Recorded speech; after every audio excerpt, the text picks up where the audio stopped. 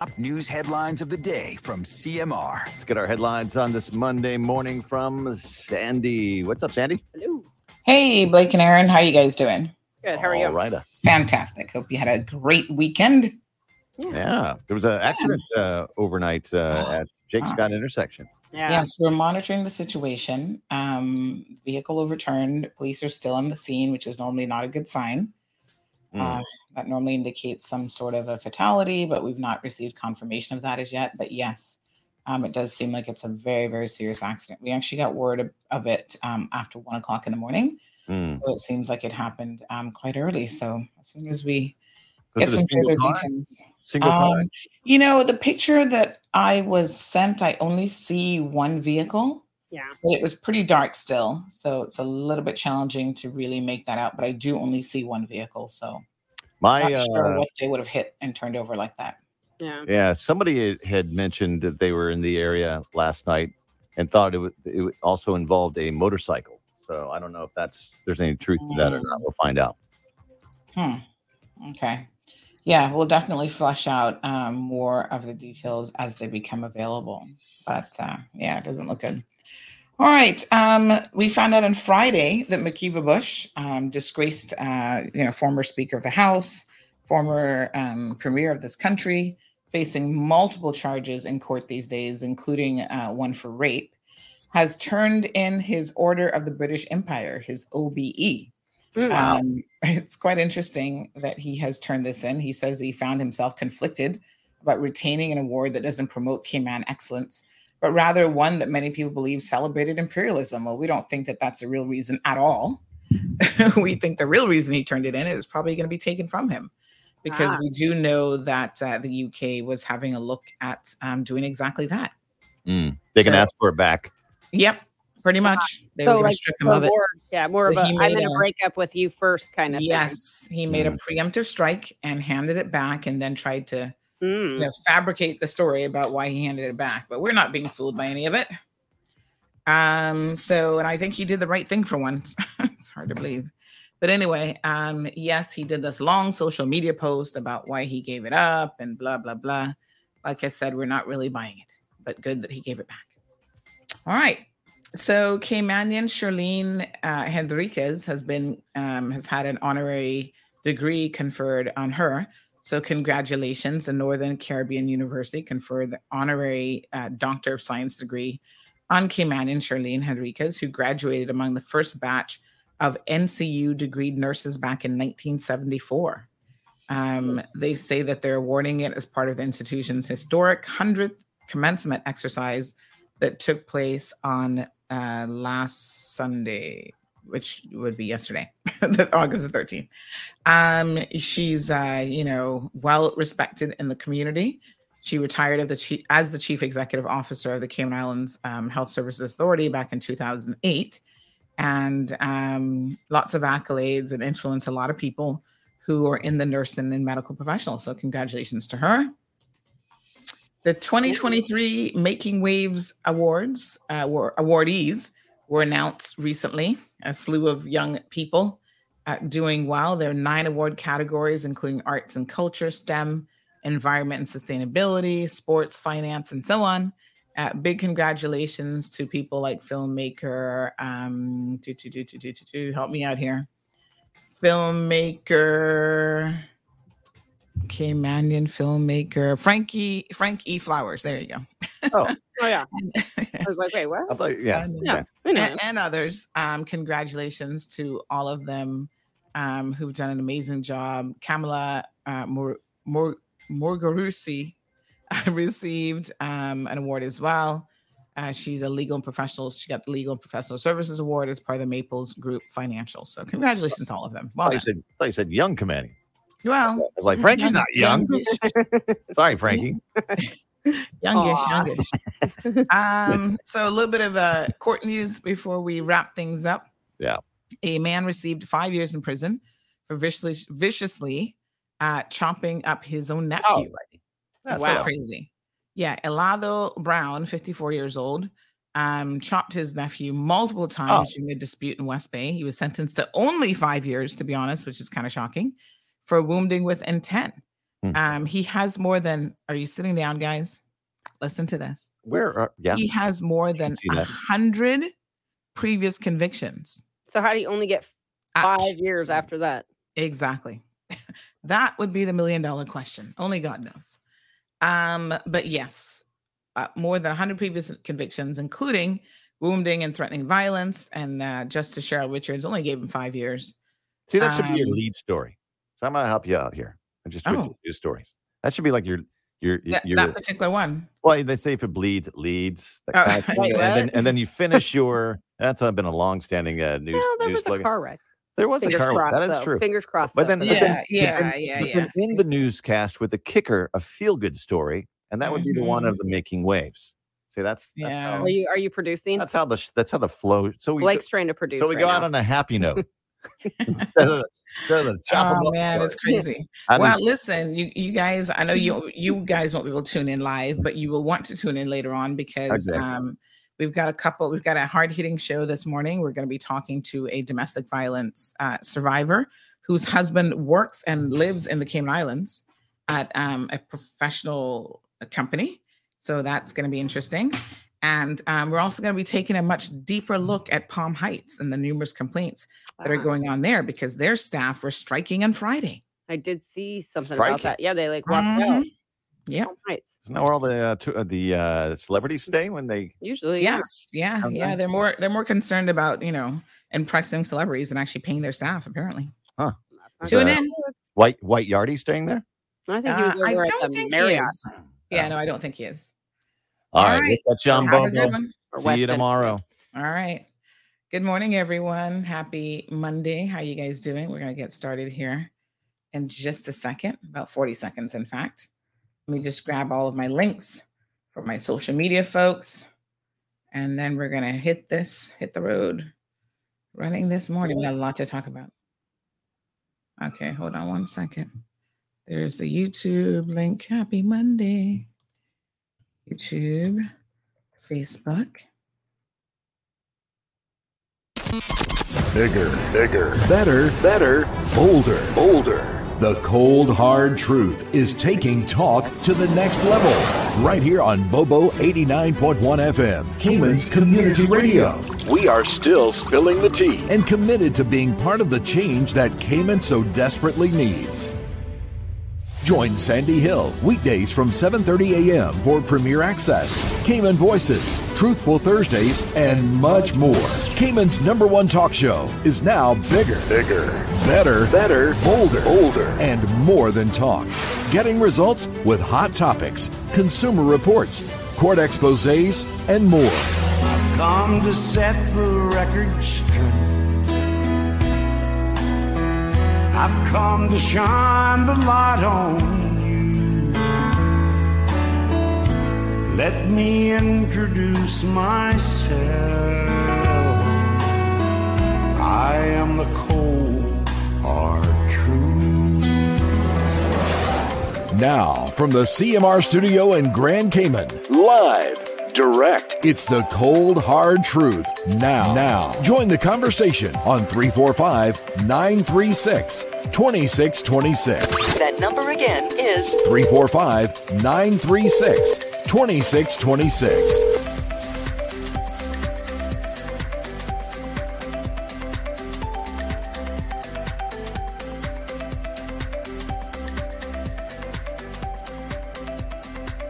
How is everybody doing this beautiful Monday morning, August the 14th? 4 more days until my birthday. Oh, yeah. We're getting ready for it.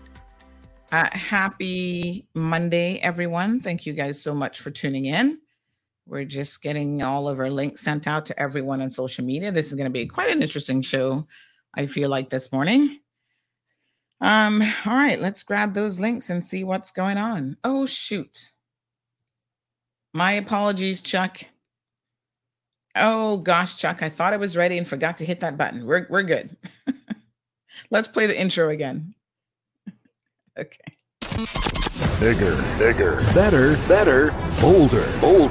The cold, hard truth is taking talk to the next level.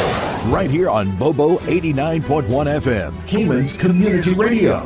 We are still spilling the tea. And committed to being part of the change that Cayman so desperately needs. Join Sandy Hill weekdays from 7:30 a.m. for Premier Access, Cayman Voices, Truthful Thursdays, and much more. Cayman's #1 talk show is now bigger, better, bolder, and more than talk. Getting results with hot topics, consumer reports, court exposés, and more. I've come to set the record straight. I've come to shine the light on you. Let me introduce myself. I am the cold, hard truth. Now, from the CMR studio in Grand Cayman, Live, direct. it's the cold, hard truth. Now, join the conversation on 345-936-2626. That number again is 345-936-2626. All right, beautiful people, round 2. Let's get this show on this beautiful Monday morning. Happy Monday to everyone. Hope that you guys are having a fantastic day. We're ready. Just forgot to press that little button earlier. We are ready to rock and roll. Happy Monday, August the 14th, 4 days until Friday, which is my birthday. It's a big one this year, but crazy enough, nothing really planned. In my head, leading up to it, I had some big plans, and then I don't know what happened. It just kind of fizzled out, and it's just another day in paradise and trying to keep it together. That's what we just keep moving. So before we get into some of our serious topics, I want to check in on everyone, make sure that you guys are okay. I had a fairly decent weekend. Did some of my health checks. I know I told you guys I was going to be doing that. Some of them require some follow-ups. This is why, folks, you got to make it a priority. I'll tell you guys about it another day, but you really have to make it a priority to have things checked out. Don't take anything for granted, especially when it comes to your health. So yesterday morning, I went and played a little bit of pickleball. Oh, geez, I'm peace. Who told me to do that and forgot all about my bum knee, that left knee? It's been feeling pretty good lately. So, of course, I forgot all about it. And then within a couple hours of playing pickleball, whoo, honey, chill. That knee was feeling like I'm about 80 years old. It was like swollen and painful. So I had to put an ice pack on it a couple times. I actually fell asleep last night with an ice pack on my knee. That's how bad it was. Oh, my God. So just reminding us that we're no longer, 21 or even 31. We're getting up there. And we have to be ever so grateful, folks, for the good health that we do have and to try to make it better if we can. Keep moving, keep exercising. Of course, that's very, very important. But at the same time, you got some limitations now, honey chia. Not what it used to be. So, yeah, it's it's a hot mess. But I'm trying to I've got my chair just in case I need it today, and I'm also trying to bend it and kind of keep it moving. The worst thing to do is to have it, seize up on you, because then you got a real problem. So so we're doing all those fun things, but we're not going to let it stop us. I'm going to keep moving as much as possible. So how was your weekend, everyone? Did you guys have a good weekend? I hope you did. Lots been going on around here. Been looking at a few stories for all of you. And of course, we've got a few this morning that are going to be a bit of a hard-hitting conversation. But before we get there, good morning to Miss Vernita. Good morning to Morna. How are you? Stephen Nicholson is here joining us in the UK. How's life in the UK? Is that your little dog in the UK? So cute. Miss Juanita Ebanks is in the house with a little baby for her profile photo. So cute. Miss Iva's here wishing everyone a blessed day. She says to her lovely classmates and hope everyone had a great weekend. Miss Olivia, Leroy, Good morning to Miss Olive. Robert is in the house. Marshall is here. Patricia Blake joining us. Saying good morning, K-Man and the rest of the world. Evelyn is here. Wee Wee joining front row and center. Look at the beautiful Daisy. Hello, Miss Daisy. Morning. I don't know who this is with the Japanese looking writing, but good morning to you. Dean, how are you? Diamond Princess. Marco, good morning, Marco. How you doing, honey chill? Alejandro is here. Miss Barbara is here. And another Barbara is here. We've got Barbara G and Barbara Barnett both joining us. Both beautiful. Thank you. Alejandro says, try not bend any chairs on anyone this week. Oh, Lord. I'll tell you. Miss Bonnie, good morning to you, joining us from East End. Everton, good morning, my darling. And Leroy, also here. I guess you guys know the joke now about these throwing chairs and stuff after that fiasco in the U.S. Was it not this weekend, but the weekend before? We never really got to talk much about it, but it was crazy. A big brawl, a big fight ensued. And apparently we had a brawl of our own over the weekend. I need, is Kevin around? I need Kevin to double check something for me. One quick second here. Let me see here. So, yeah.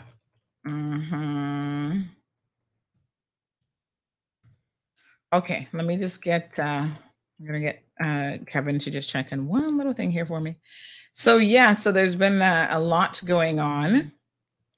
Let me just see here. Now I'm going to send it to you directly. Ooh, honey chill. Yes.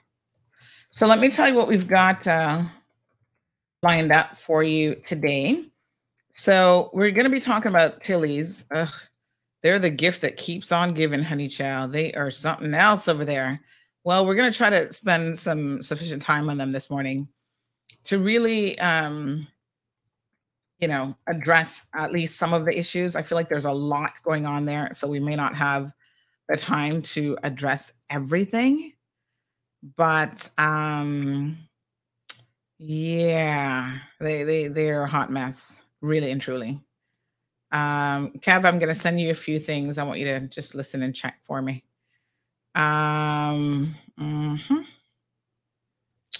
Okay.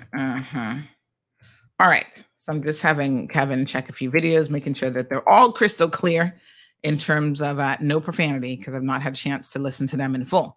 So before we play them on air, we'll make sure that that's the case, because it look like y'all be ready to speed dial off reg.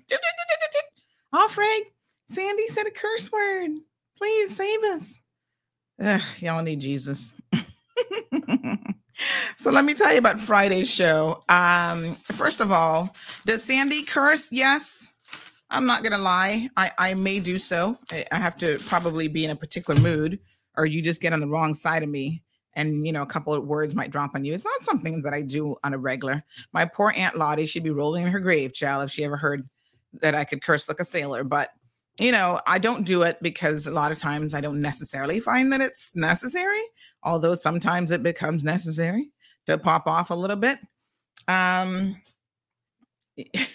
You know what they say about people who curse have a certain level of intelligence, because, well, it depends on how you use it, to be honest. But anyway, so we had a gentleman on Friday's show that the second we called him, he was obviously waiting for a phone call, and he went off like a lunatic. Well, we hung up on him immediately because we were not going to tolerate that level of disrespect in the program, and he did not need to be using all the profanity. So we had a bit of an after show, and I want to introduce this concept to you all in case you've not heard of it. Morning, Miss Daisy. So the after show is, basically you have the regular show, and then lots of podcasters and stuff do this, even live TV. Sometimes they have the after show where you kind of get a slightly different show. So we behave ourselves on radio, and then the after show, if we have to turn up a little bit, we're going to turn up a little bit. So we did call him on Friday. And I think Friday might be the ideal day to kind of do an after show if we're going to do one.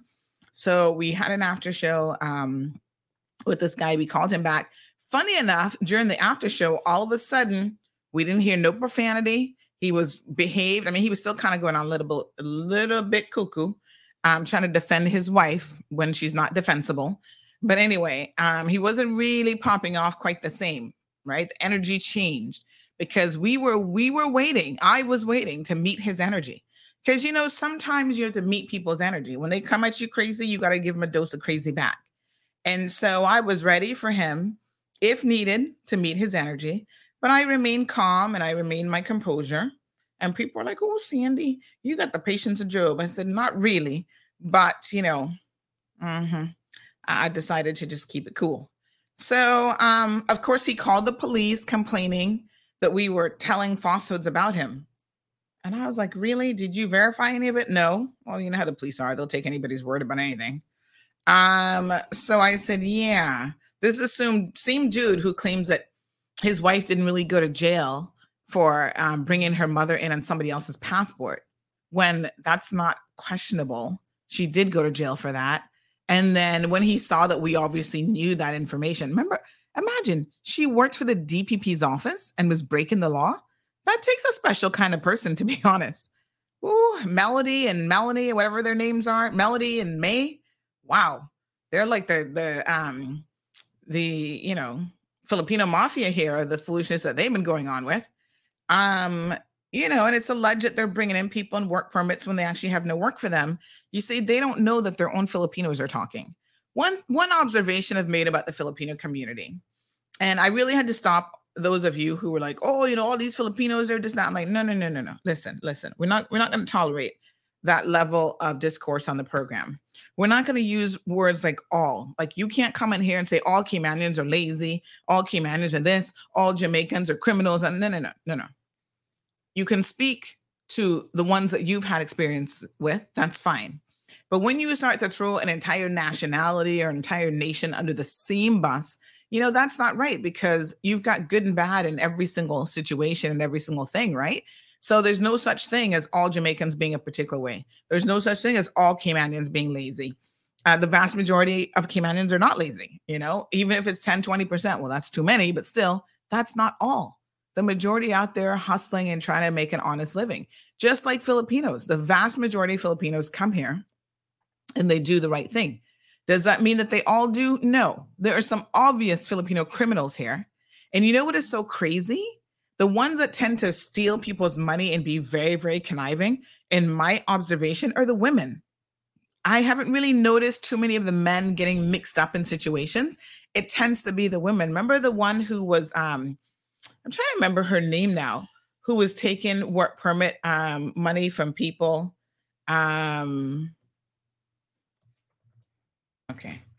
Who was taking, you know, work permit money from people and then, you know, not even taking out their permits. And she owes a ton of people money. Remember when we had featured her some months back?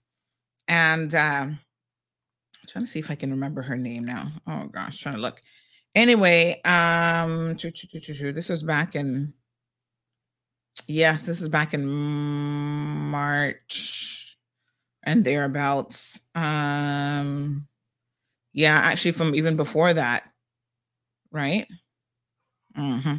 So her name, let me see now.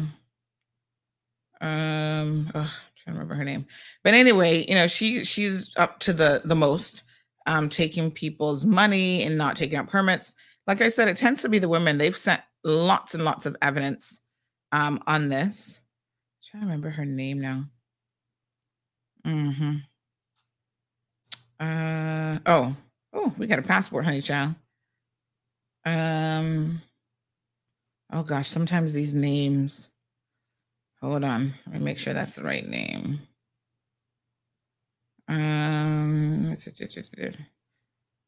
Okay, hold on, let me see.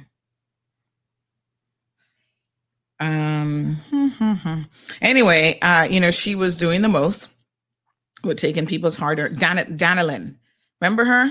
Taking people's money and then not taking out permits for them. That's theft. You know, I don't care how you try to slice it. That's exactly what that is. So that's not everybody. That's not every single Filipina lady. You know, That is, Danilyn Gironella. Yeah. She is one of those that has, and I think she's still here, doing the most, taking advantage of her own people. Two observations that I've made about them that is very, very interesting.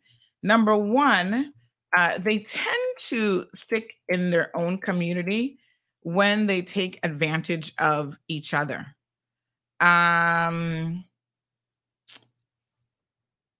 So, I mean, it's interesting, but I guess, you're comfortable hoodwinking your own people, I suppose, at the end of the day, right? The other thing is they're so incredibly close knit that even when they're doing something wrong against each other, you find that they're less likely to complain, especially outside of the community about it. I've made this observation. We featured, I'm trying to remember the other lady's name who was like practically making her little kids sleep any and anywhere. And she was also a bit deceptive and a bit of an alleged theft, right? Alleged thief.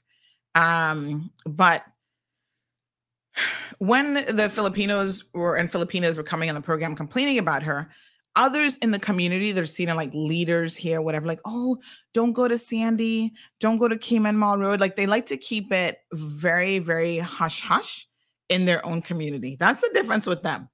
Like, I don't feel like Jamaicans really do that. They'll talk about each other and they can put it out there. Caymanians definitely don't care. They're going to be like, oh, this person owes me money. This person hoodwinked me. This person stole from me, whatever. Filipinos, I think some of it is like, they're here in our country. They're supposed to be behaving. They actually make them go through this bit of a course before they come here with their foreign minister's department or whatever, where they tell them how to behave and when you go to the Cayman Islands and what is expected of you. And those who don't live up to that, are really, they can be ostracized within the community. And they really, really look down upon. But at the same time, they also want to hide that. You know what I'm saying? Like they want to keep it amongst themselves. And that's not right, because we've seen the one that went to court. Remember, she was convicted and sentenced, showing up in her fake designer clothing and whatever, booking all these airline tickets to nowhere because she was pocketing thousands of dollars to support her lifestyle. And then she claims like, oh, it was to help some sick person in the Philippines, whatever. That's a bold-faced lie. This girl was living her best life off of the money and the backs of the Filipino community. And I know that it takes a lot for them to come forward and go to the police and make a complaint against one of their own. And so when you see it go the full yard and it ends up in court and the person gets convicted and all that, it really took a lot for them to do that, because it makes them look bad. And, they've been sort of, told not to do anything that makes them look bad, even if they're the victims.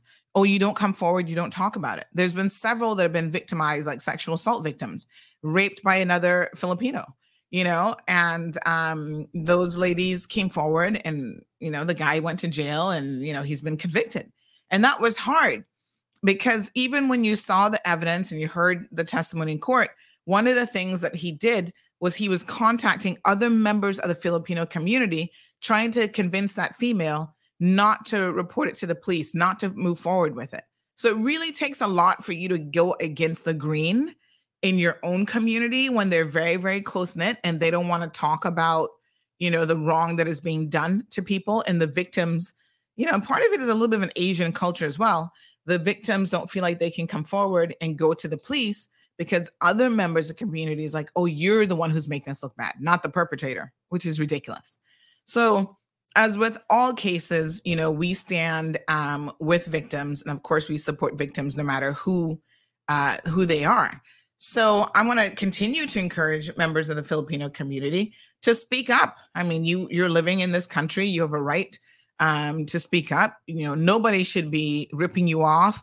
Nobody should be sexually assaulting you or raping you or assaulting you in any way, shape, or form, regardless of who it is. Even if it's a member of your own community, it's still wrong. So May and Melanie, or that's their names, right? They've had a long run. And I know the husband's like, oh, you don't call my wife and my name again. Well, I'm going to call you and your wife's name. And I don't really care what you have to say about it because you know it's the truth. You know what your wife is up to. And, y'all just need to stop it. And WORC needs to look into this woman and actually do something about her. That's the thing. When I have to get on a show and expose people for wrongdoing because the system isn't working and the system isn't penalizing people, that's when you know something is truly wrong. Right? So the audacity of him to call the police on me. I was like, child, please, y'all the ones who need to be arrested because what you're doing is breaking the law. But this is how they keep people silenced in this community. They're going to call the police on you when you haven't done anything wrong. You're exposing the wrongdoing. Oh, but you must keep your mouth shut. You must have nothing to say. Well, let me tell you something. Today is Monday. Praise the Lord. I'm going to be 50 in 4 days. And I can tell you that I don't care about any of that. You can call the law all you want. The police should have me in speed dial by now. Bring. Speed dial spot number 1, maybe number 2. Maybe they got some other real criminal in spot number 1. I don't know. But they can speed dial me anytime they want. And as y'all can see from Friday's program, if you go listen to the after show, I know exactly how to deal with them, honey chill. Not today, TD. Not today, Bobo. Don't come to me with your foolishness. Mm-hmm. And in the meantime, we have a right and we have an obligation to try to stand for the right things in this country, to try to uphold the law, which is what the police should be doing. If we have to help them do that because they're a little bit behind the times, then we will do so. And it is what it is. Don't make anybody silence you in your country. I don't care that he's from North Side. I don't care if he's a Caymanian because he's one of those Caymanians and I got no sense. So I'm going to sit down and be impacted by him and his foolishness. Now imagine he works for, is it PWD? All these people got government jobs, and the 2 sisters work for education department. One is a teacher and one is an administrative worker in the department. Boy, I tell you, if y'all were to really know how that grinds me, you see? Good government jobs that could go to good, honest people. This is who the civil service is hiring. They better have a re-examination of that. But anywho, I not really business with him still. You know how that is. So apparently he actually got into a fight. Let me tell you how crazy and foolish he is. First of all, the husband obviously has a problem with alcohol. And it's sad when people don't want to admit that they have an issue with alcohol because it can really bring out the worst in you. And I think in his case, that is definitely happening. You heard his own sister begging him, Freddie, oh, Freddie, please stop drinking, Freddie. Listen, if you want to be a drunken fool and have this Filipino woman take advantage of you, and by extension, take advantage of the Cayman Islands, the people of the Cayman Islands, well, let me tell you how this can go now. She can take advantage of you. That's your business, right? WRC not going to do nothing about it because they accept that although some of these relationships are dysfunctional to the hilts, it might be a marriage of convenience, but both parties are in it for whatever they're in it for, right? So he's happy being taken advantage of, and she's happy, whatever the compromise is, being with a foolish Caymanian drunk that really probably doesn't have much to offer her other than the status, other than the ability to stay here, and he can breed her and have these children.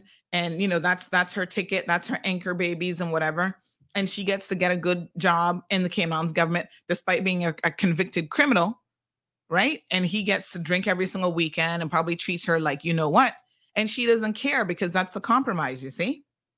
When you're in these types of dysfunctional situations, the compromise is, well, I put up with someone who's a drunk. I put up with someone who's probably lazy, who probably even, maybe abusive and all this sort of thing when he's drunk, because I get to stay in the Cayman Islands.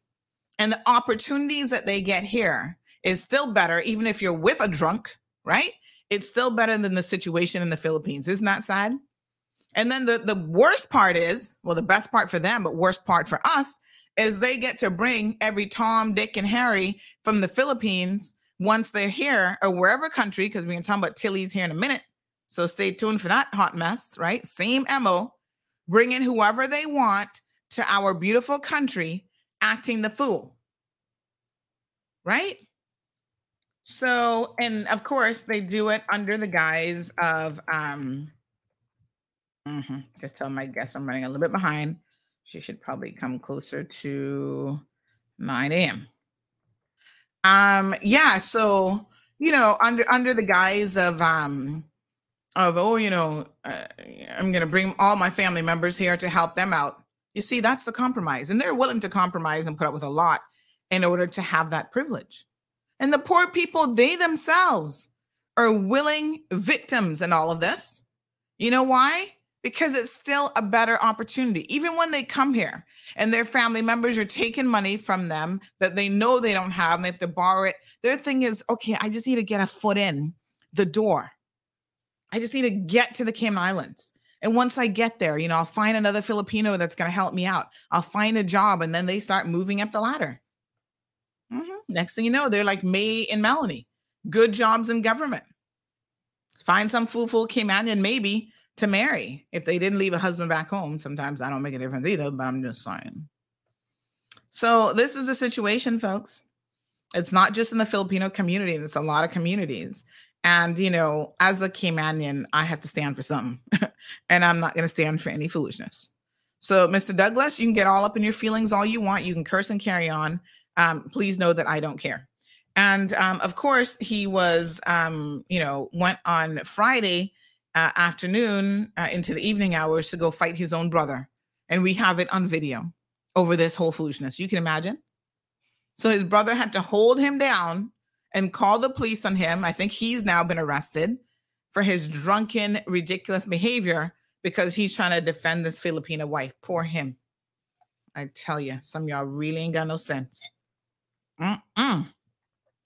So listener to the program says, Sandy, afternoon, the show, I got to understand that May has an inside connection at WORC. Well, nothing would surprise me, but Jeremy Scott now is over at WORC. He's the head over there. And Jeremy, we're going to put your foot to the fire. And I'm going to give Jeremy the benefit of the doubt and say, I don't believe that. I don't know. They all say that when they're ready, that they have inside connections. A lot of times what's happening is WORC, immigration, whatever we call them these days, they have to carry out a certain degree of due diligence when they investigate these matters. So they can't quite just grab somebody up and arrest them, and they are slow because they got a small team of enforcement officers. They need more enforcement officers. Mr. Franz Manderson, please let WORC hire more investigative and enforcement officers. They need it. Okay? And yes, get on it.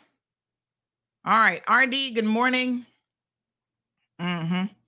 Alejandro says when she's off the radio after 10:30 a.m., the show must go on uncensored. Yes, so that explains the after show. Morning, Mr. Maris. In case you missed the definition of the after show, that's when we're going to, after 10:30, when we're no longer in radio, we're still going to be live on social media. And if we have to go uncensored, unfiltered, even more than usual, well, honey child, buckle up, put on your seatbelt, hold on to the desk in the classroom because we're going to do it. That's just how it works. Okay. And the best thing is Meta is not policing nobody in terms of that sort of thing. They don't care what profanity you use. They're not going to be calling my phone or calling DMS or calling anybody else. But, we heard Sandy might have had somebody curse on the radio. They don't care. Meta does not give a two hoots. RD says, how many Caymanians you know that got fired from CIG and can get another job with them only in Cayman? Try and hush. Not just fired, but actually went to jail for like passport fraud and can still get job up in education department. You go figure. Alejandro says, yeah, I agree. Not all bad, but all the people in this island want to take good credit. Not all people are good or bad at anything. So it's confusing world to worry about generalizations. Yeah, let's not generalize. We're going to talk very, very specifics. Leroy, good morning. Alba, ¿cómo estás? Keisha, morning to you. Juliet is in the house. First lady says the lady at talk, Morning to Ruby. How are you? Miss Darlene Manzanera says light skin and straight hair goes a far way. Sad, but it's true. Poor them.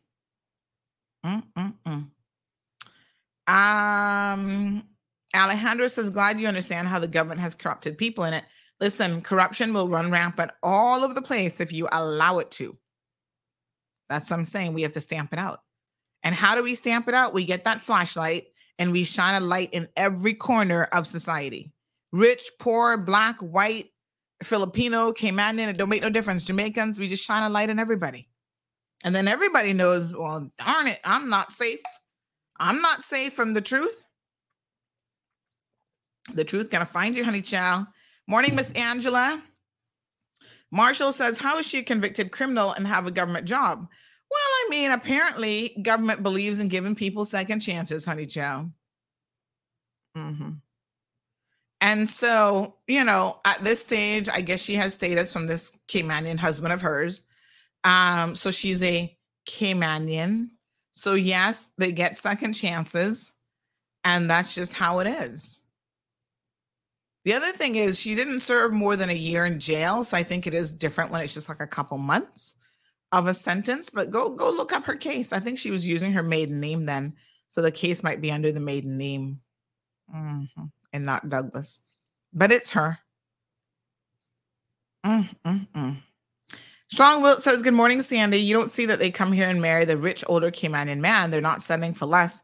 They're taking over the island. Well, you know what, Strong Wilt? They can't marry no Caymanian fool who won't be married. Let me be very clear. And there are people who it's a genuine relationship. They really do love the people that they're with. So you can't look at every single relationship and assume that it's a marriage of convenience, because then that wouldn't be right either. However, yes, I do make some observations about who they get married to. Now, let me say this, Strong Wilt. I have seen them, Mr. Douglas, not rich or anything like that. I have seen them marry people that really makes me scratch my head, but it makes you understand the level of desperation. Because trust me, some of them marrying undesirables from like down in Dog City, druggies and all kind of stuff, just to be able to stay in the Cayman Islands. So sometimes they have no standards whatsoever. They've been trying to step up a little bit, but I know of a couple of cases where they married people. I'm like, damn, of all the people in the Cayman Islands, all the Caymanian men that are available, that's the best you could do? Him? And it tends to 99.99999% of the times, it is women marrying men. It's not Filipino men marrying women. I don't know what it is about them, but they kind of stick to their own. They're not into the mix-up situation. But the women, they're willing to settle. Maybe, I don't know, they got babies back home that they got to try and bring or whatever. I don't know what explains the disparity, but there is a real disparity when you think about it. So it's madness. Morning, Keisha. Morning, Noel. RD says, and to make it worse, the policymakers of this country only worried about the business community. So look for no common sense policies to address these kinds of egregious foolishness. Gabby, good morning, says they can't discriminate because of your record depending on the position. Yes, honey child. Garrett says after 10:30, the cold hard truth gets colder, the harder truth becomes the colder, harder truth. Dion, good morning to you. Marshall says, shine the light on all the cockroaches. Yeah, they don't light, they start scurrying. You ever turn on a light in a room full of cockroaches? Oh my God. Woo! All of a sudden they start running because the light's like, no, don't turn the light on. Don't see us for what we really are. All right, let's talk about Tilly's. Speaking of cockroaches, let's talk about Palm Heights and their restaurant there called Tilly's. I am so sick and tired of these people. What exactly are they doing at Palm Heights? And more importantly, I need a flashlight the size of a friggin', those big industrial fans, like when you go to outdoor spaces and they're trying to keep 100 people cool. They've got this super wide industrial fans. That is what we need for Palm Heights, a flashlight like that size. Because they have so much messiness going on over there that this morning, I tell you, not a word of lie, I don't even know where to begin. Well, let's begin with Friday's strike. So the staff decided to strike on Friday. The staff have been complaining to me for quite some time now about all the shenanigans that are going on there. And when I say shenanigans, geez, I'm peace. Not a word of lie. Oh my God. We're going to try to break it down. First of all, I'm shocked to discover that they don't even have an HR manager. Because somebody said to me, Sandy, how can all this stuff be going on if they have an HR manager who is, responsible for keeping these things in check. Well, it turns out they don't have an HR manager, so that's one of the major problems. They're just doing whatever they want. Nobody's checking them. They're flying by the seat of their pants, and that's just how it is. So there was supposedly a strike on Friday where the staff, who have had more than enough, have basically said, listen, we're sick and tired of being mistreated, salary issues. Let's just delve into it, right? Number one, the staff are complaining that they're not getting paid per the law. Now, remember when the Mr. Troy Leacock was on the program and he was here talking about, he's the president of the Cayman Islands Tourism Association, and he explained in very, very good language the fact that the gratuity scheme isn't just something that you make up as you go along. It is actually in the law, in the regulations. It tells you how to do it. You're supposed to register, right? And you pay gratuity just like you pay pension or anything else that's obligated by law. The problem with Palm Heights is they're not following the law, none at all. They do not care about the law. Planning law, immigration law, what else? Human rights law. They don't care about nothing. They're running an operation over there. To be quite frank, I've never seen anything like it. And I want to say unequivocally this morning that the DART organization owns the property. And whilst the DART organization has nothing to do with the runnings of the property, if I were them, I would take that property back from Palm Heights. Y'all need to seriously consider the reputational damage that Palm Heights is doing to the DART brand, because a lot of people don't understand and they don't get it. So this has nothing to do with the DART organization, but it's making y'all look bad. Caller, good morning. Yeah, morning, Sunday. So what I hearing about Palm Heights and their criminal actions and all this type of things, right? Why the police don't give a good old raid to the Palm Heights hotel? Because when they ready to go and raid Caymanians for some simple little complaint, and we all know about these things that's going on in Palm Heights now, so why they can't give them a good little raid and see what's going on up inside there? Well, I mean, listen, they're under investigation by WORC. People, but they're scared. They're not scared of the small people, but they're scared of the big people. Or what? How big they is? Like giants or what? I can't see them. Well, I wouldn't say that they're not being investigated, because I know for a fact that they are.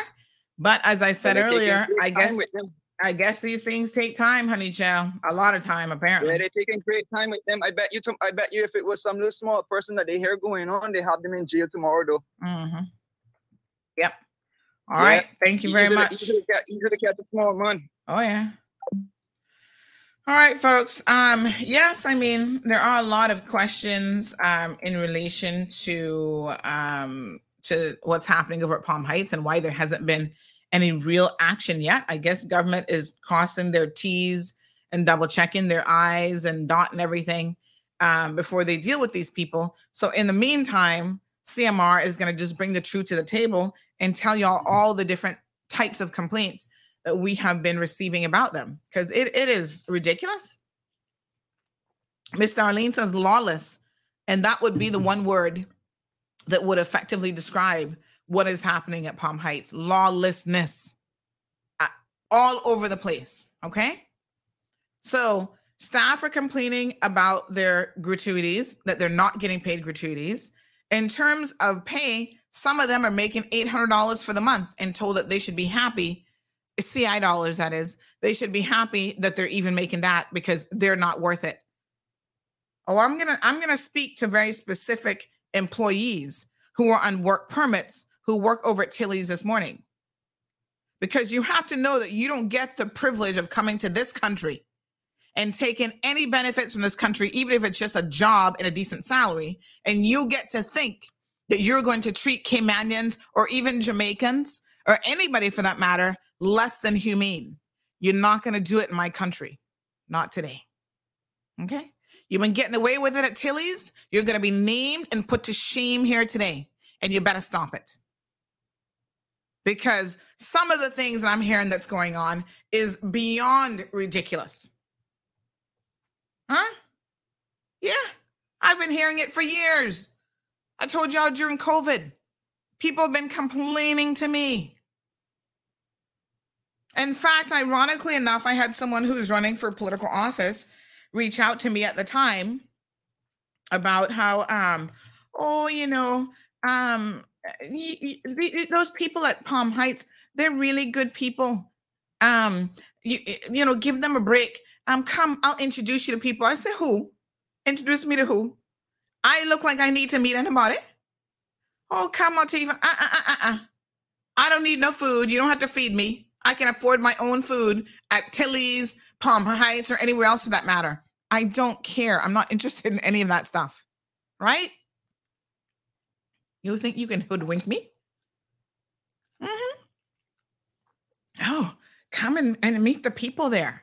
This is how they fool celebrities. Oh, come for free. Stay at our property. This, that, and the next thing. That doesn't make you a good person. Just because you can have celebrities at your facility, that does not make you a good person. Right? It's how you treat the everyday people, your workers, that speaks volumes to who you actually are as an organization. And I must tell you quite frankly, that Palm Heights is a horrible organization. I don't know who's responsible for what, since there is no HR manager. I understand that there's somebody there by the name of Ian, who supposedly is some kind of manager, general manager, so they claim. Here's another problem that they have over there at Tilly's. Is immigration paying attention this morning? Because the other issue that they have over there is they're hiring people in positions, and then they are, putting in work permits for one thing, but yet they're running around as managers and all kind of other things. So in other words, they are working outside the terms of their work permit. So Ian might not be, as far as the work permit is concerned, Ian might actually not even be the general manager, but that's how he's being introduced to people. Mm-hmm. Gordon White is a general manager. Another name again. Here we go. They really need to, somebody says he's not based in Cayman. Well, they really need to get it together.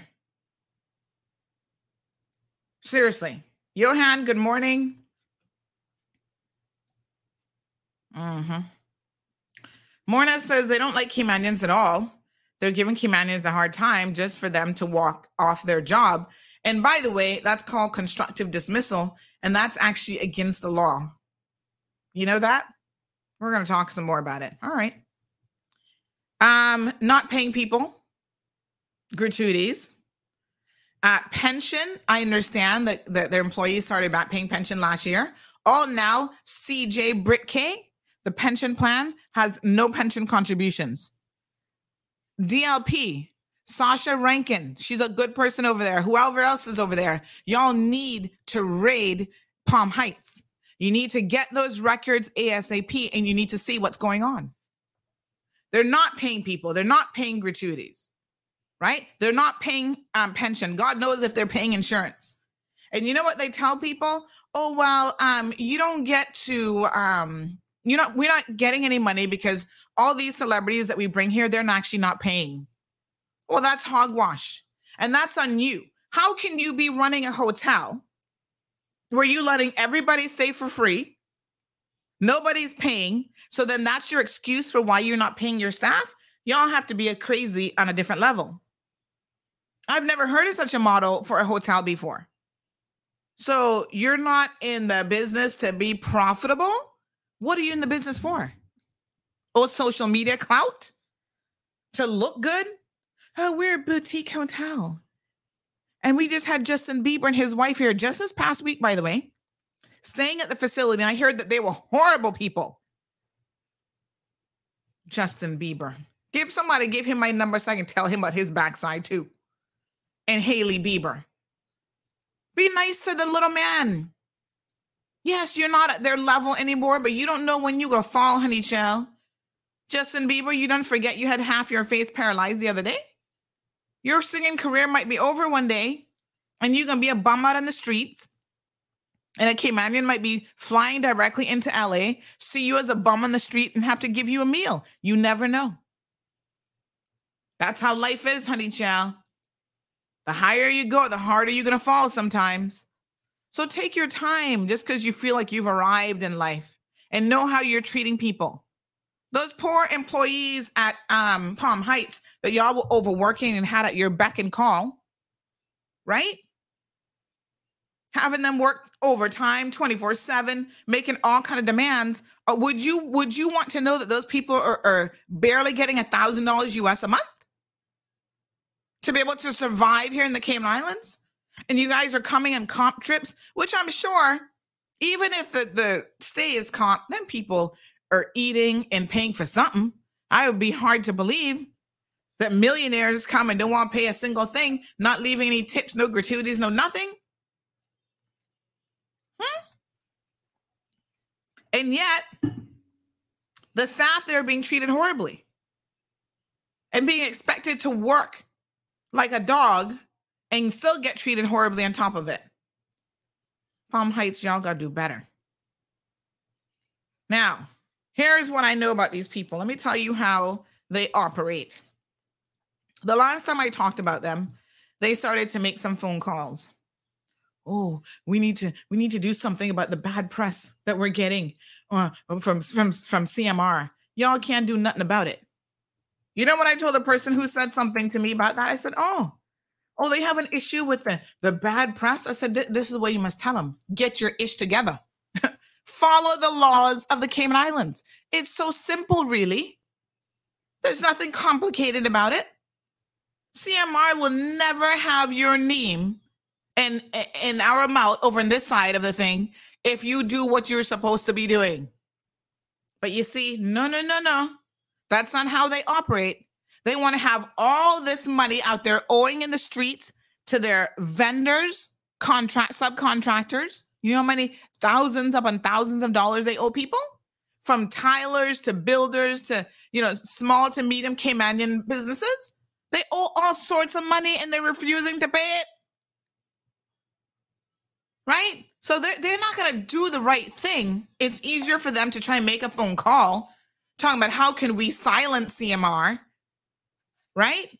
And how can we handle the bad press that we're getting? You handle the bad press by fixing your mess of a situation is what you do. That's how you handle it.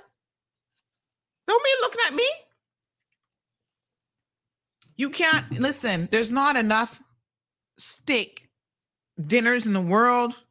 There's not enough hotel stays or anything else that would compensate me in any way, shape, or form that's going to make me not speak the truth on who you people really are. It's egregious on a different level. So don't waste your time trying to make any phone calls this morning thinking that anybody controlling me, honey child, because I don't know what island you living on. Down Palm Heights, it's like they're in a little world of their own.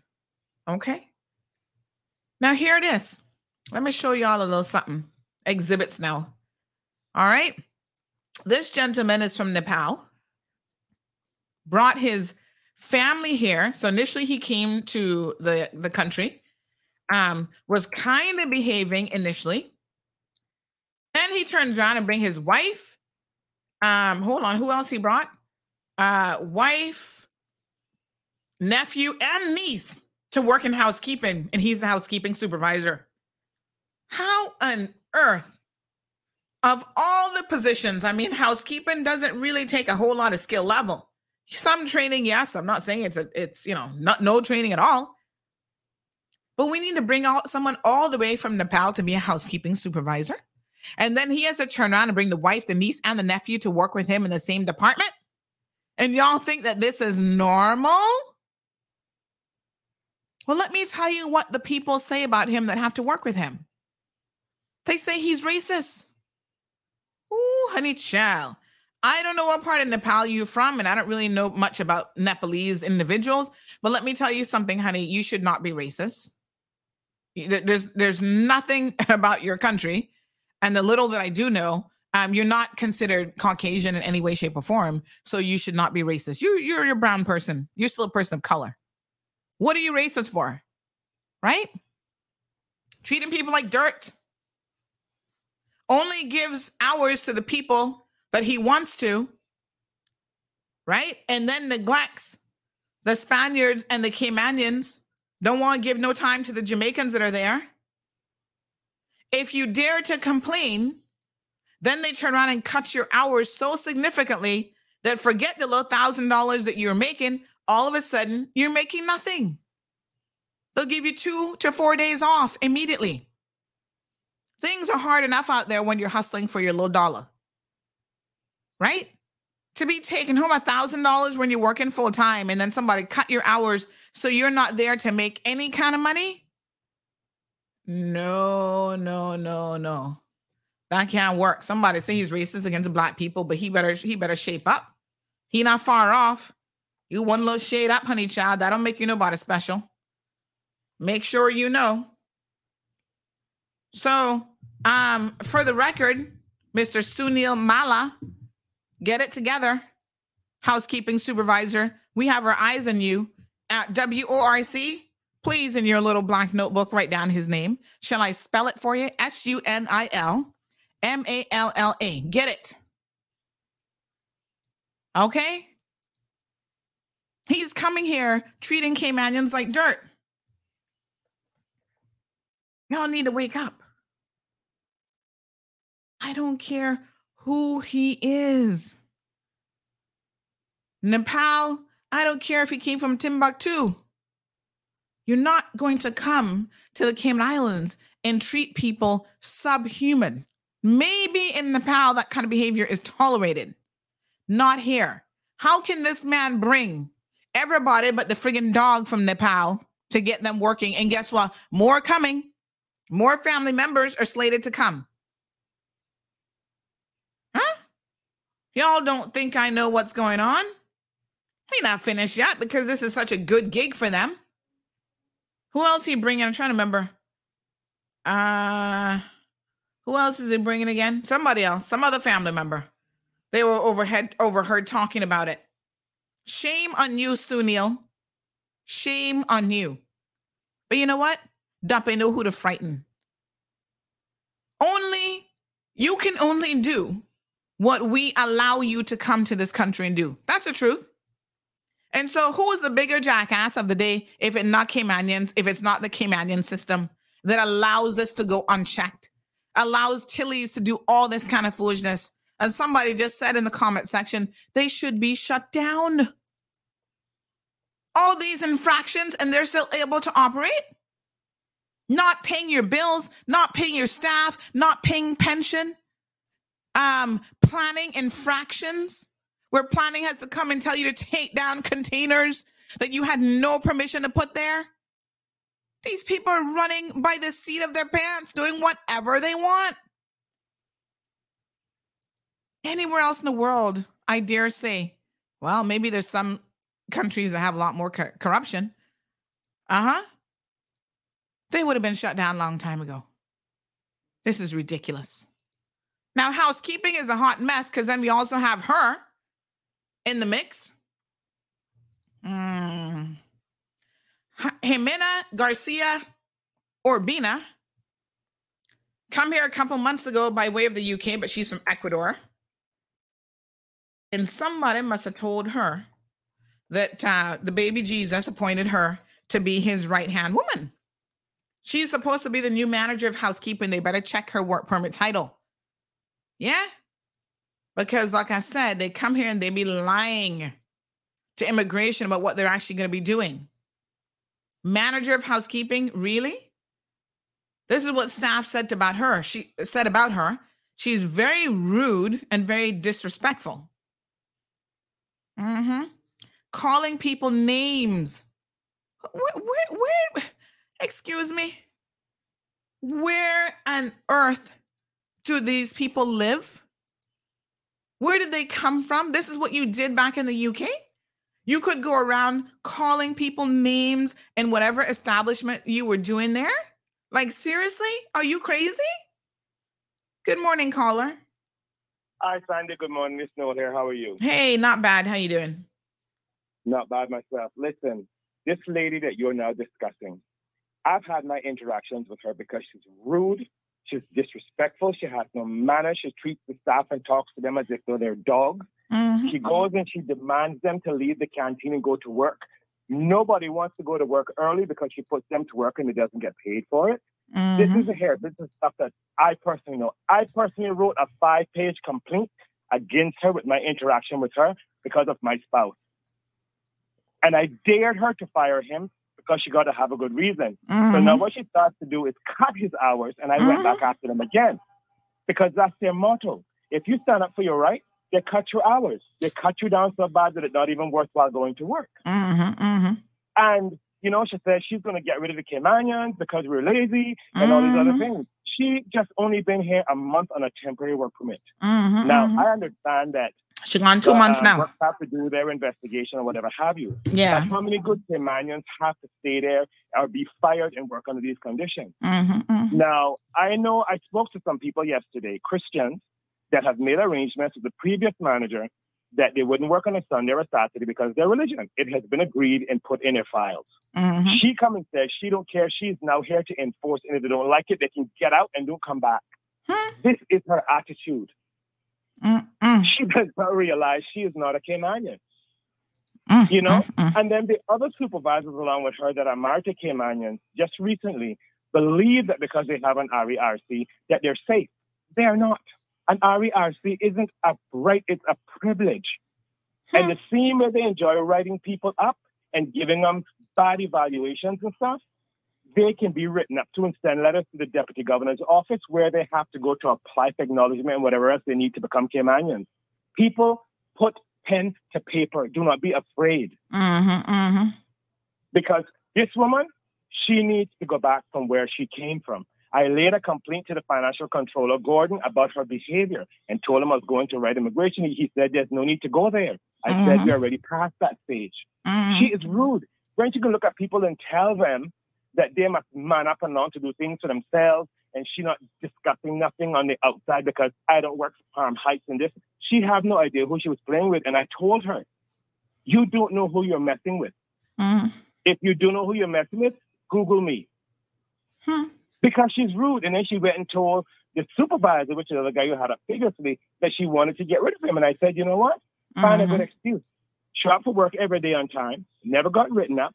Do their jobs to 100%. No written warnings. What are you going to fire them for? You know, it's just like the lady that she wanted her to go on her knees and scrub a floor. Yes, I get into that here in a minute. I'll pull those videos. Don't worry, they coming. Who is she? They coming. Totally disrespectful. The Virgin Mary? Wow. No. Doubt that. It's time that Palm Heights staff stand up for their rights. I know they're scared of losing their job, but unless they pull together, this is not going to end. And they're supposed to be having a meeting this morning, and I've advised all of them, whatever decisions that are being made, get it in writing and don't leave or begin work until they get it in writing. These people cannot be trusted. Simon Matthew and what her name is, Gabrielle, should be ashamed of themselves. They walk up and down this hotel with their head held high like they're some big-ass celebrity, yet they're treating the staff like dirt. It needs to stop, son. It needs to stop. And today is a day when it all needs to come to a halt. So I'm telling all the employees out there, stand up for your rights. You all have rights. Not just because you're on a work permit does not mean you have to be trampled on. Or if you're a Caymanian, don't let it happen. And another thing that they intend on doing, I don't know if you know this, but I'm going to tell you. They will fire you, then they'll bring you into the office and force you to sign a resignation letter, which means you forfeit all of your severance pay and everything because you quit. Not them firing you. And I'm not asking, I'm telling you because I've seen the documentation. This same lady here has refused. I got her on video saying she's not giving people their evaluations because it's company policy and she's not giving it to them. They are entitled to it. Wow. People have been taken, hired as what they call night cleaners, been thrown into the laundry as laundry attendants. And when they turn around and say they don't want to be there anymore, the supervisor there gives such a bad evaluation that when it go back to her, she fires them. Now, how can you take an evaluation from the laundry when you're hired for something else and use that to dismiss someone? You cannot. And then they give a release letter saying that they have no objections of this person being employed anywhere else in the Cayman Islands. What the hell is Tilly? It is time it stopped now. Honestly, these people are suffering.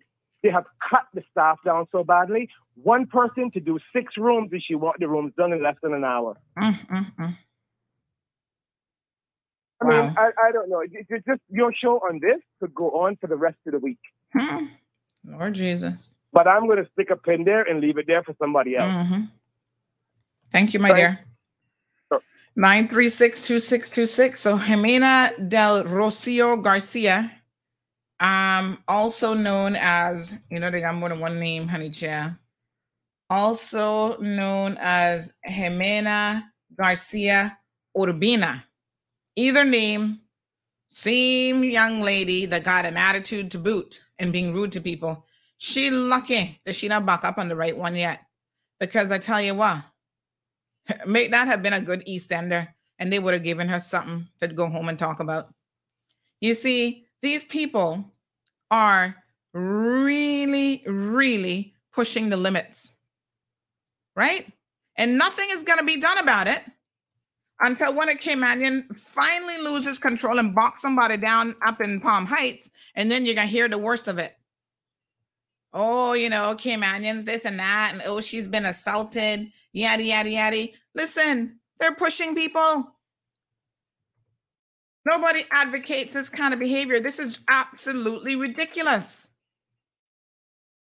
But it's being allowed to go on. Nothing is being done. All right, WRC claimed that they're investigating. You better step up your investigation because all the evidence is there. Talk to the staff. Pull people in. It can't be that difficult.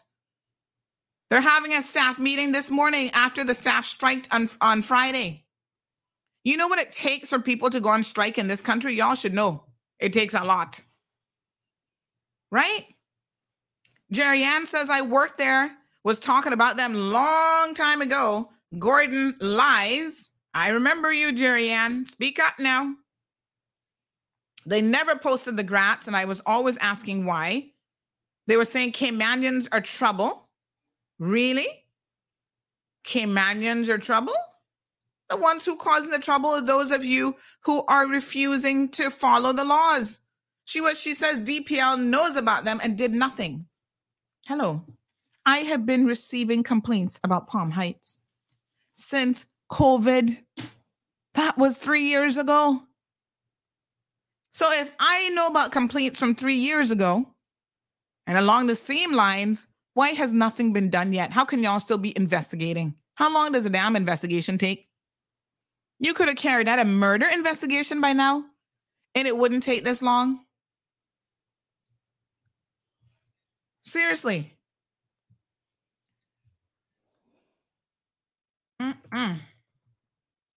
Ridiculous. Well, guess what? We've had enough. I, for one, am tired and sick of hearing all of the complaints. And so, yes, we're here to expose them this morning. So we have Sunil and Jimena, both terrors, going around calling people lazy, turtles, all kind of derogatory names. Like I said, woman, I don't know where you came from and what professional hotel environment you worked in that Tilly's would hire you. Makes me really, really question. Yeah? That you could speak to people in such a degrading way and think that this is acceptable and this is okay? Not on my watch, huh? No, ma'am. This is not how you do it. And these are same people when you go up in there won't be kissing you behind. Now I tell them, don't invite me to places like this. I'm not patronizing these people. Right? Oh, you're Miss Sandy from Maud Road. Get away from me. Because when I think about how you treat people, how you discriminate, you mistreat people of all colors and creeds, but particular people of color in this country, me and you are going to have a problem. Don't come trying to talk to me, honey child, because I'm not your friend.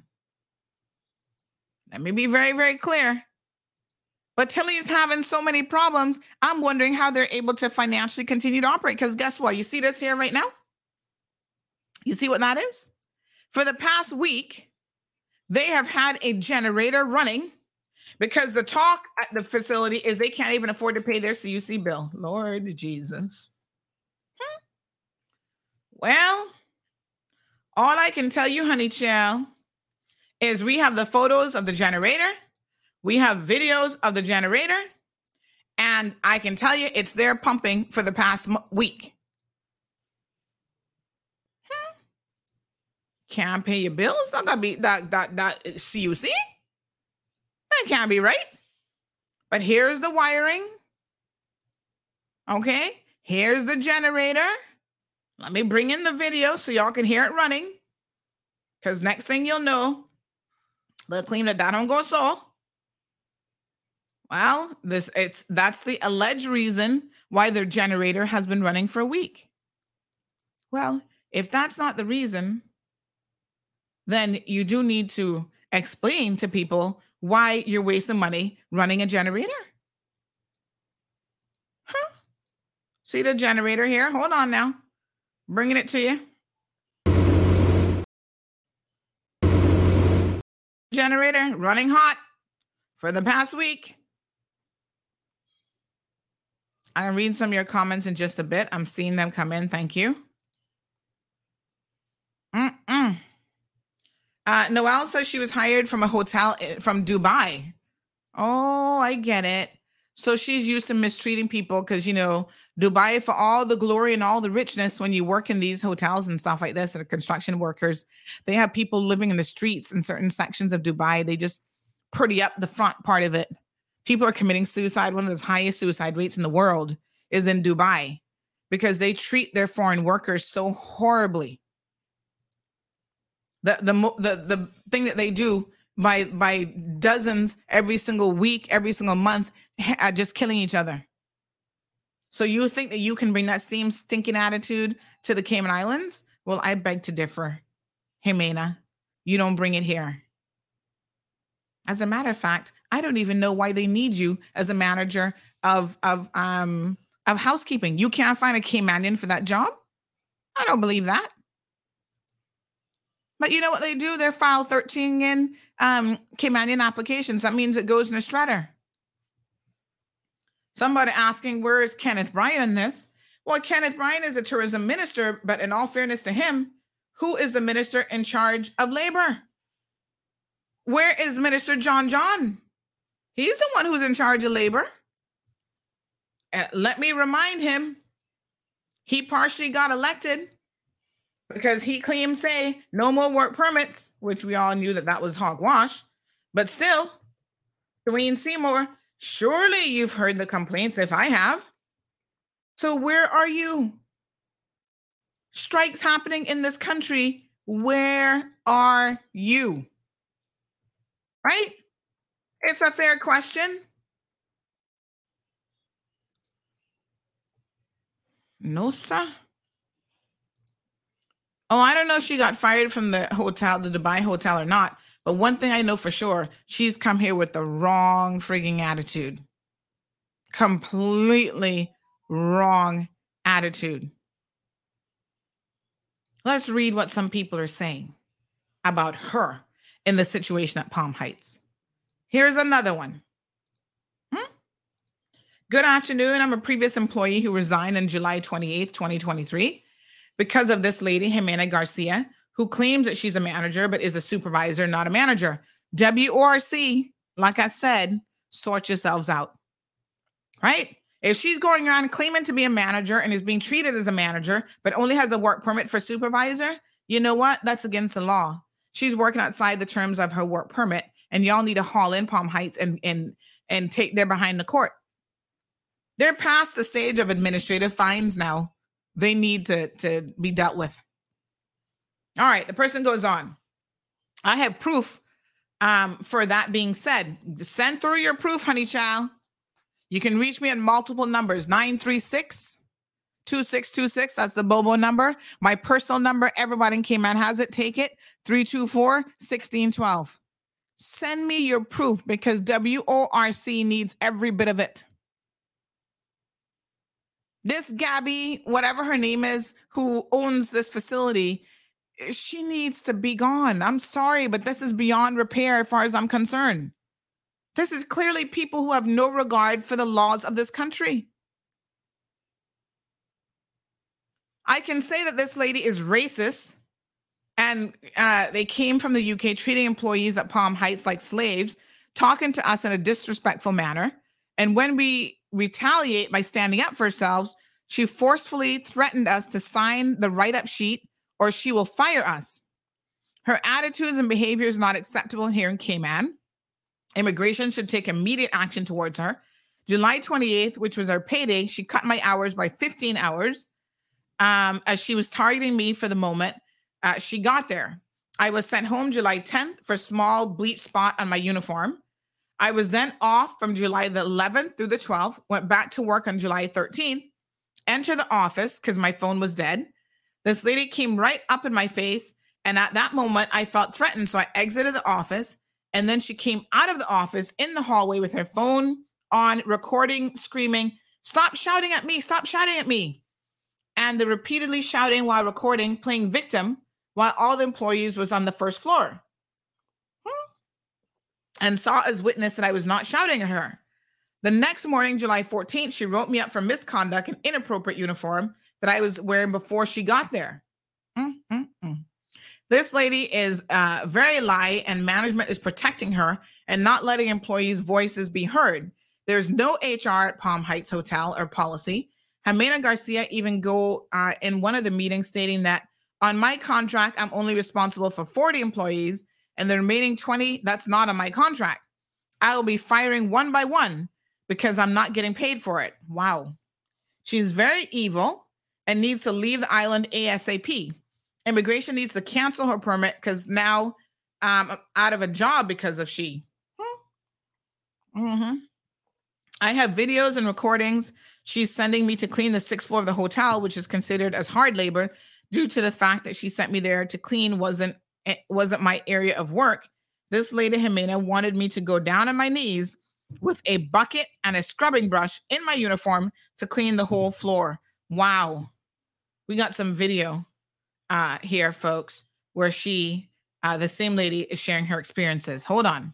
Here you can see the lady, she have power wash, but because for me, I am black, so that's the reason why she wanted me to go down on my knees and scrub the floor, because I am black and the person is of a different complexion. Now this is the 6th floor that she wanted me to go down on my knees and clean. And when I asked her what about mopping, she said no, she want me to go down on my knee with the washing brush and a pan and scrub the wall floor.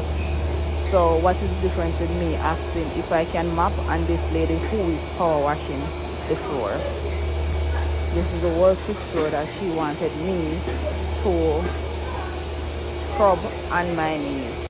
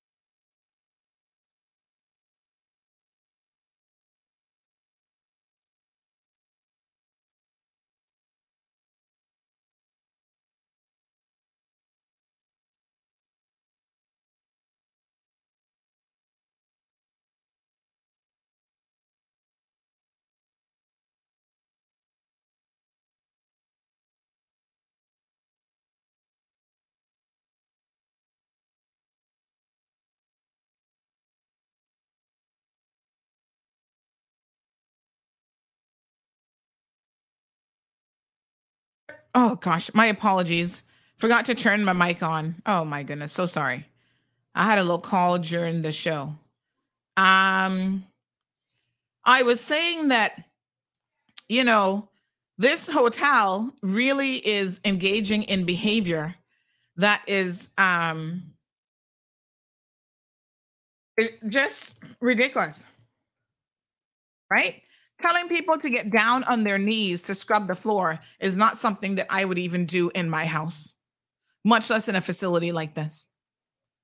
All these accolades, the Telegraph, the Wall Street Journal talking foolishness about, oh, Cayman, the Caribbean's most talked about hotel is a game changer for Grand Cayman.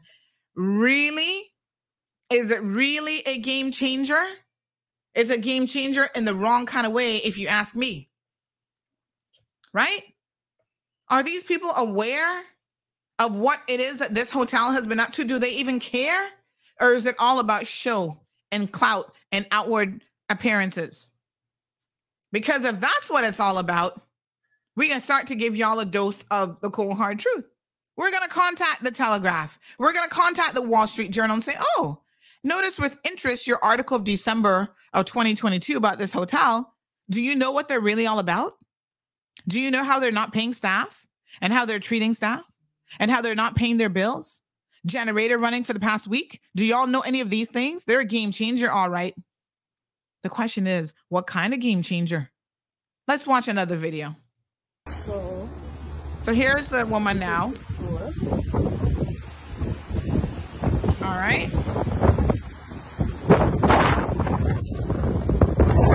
Here we go. All right, so she's demonstrating. Here you can see the lady, she have power wash. Power washing. But because for me, I am black, so that's the reason why she wanted me to. So the other woman who comes afterwards and does it, right? She's not black, apparently. You hear the Jamaican lady saying she was instructed by Jimena to get on her knees with a scrub brush and scrub the entire 6th floor. The other lady is able to do it with a machine and a power washer. Why? Come on now. This is ridiculous. This. My mind is like blown. This is allowed to happen in 2023. We have elected officials who are not saying, nothing. WRC claims they're investigating. We want to know how long the investigation is going to take, right? Letters going in about Jimena. Every single one of you that have contacted me and have sent stuff, you have got to file a complaint against her by WORC. Send it in. Okay? This is exactly what needs to happen. Y'all need to get it together.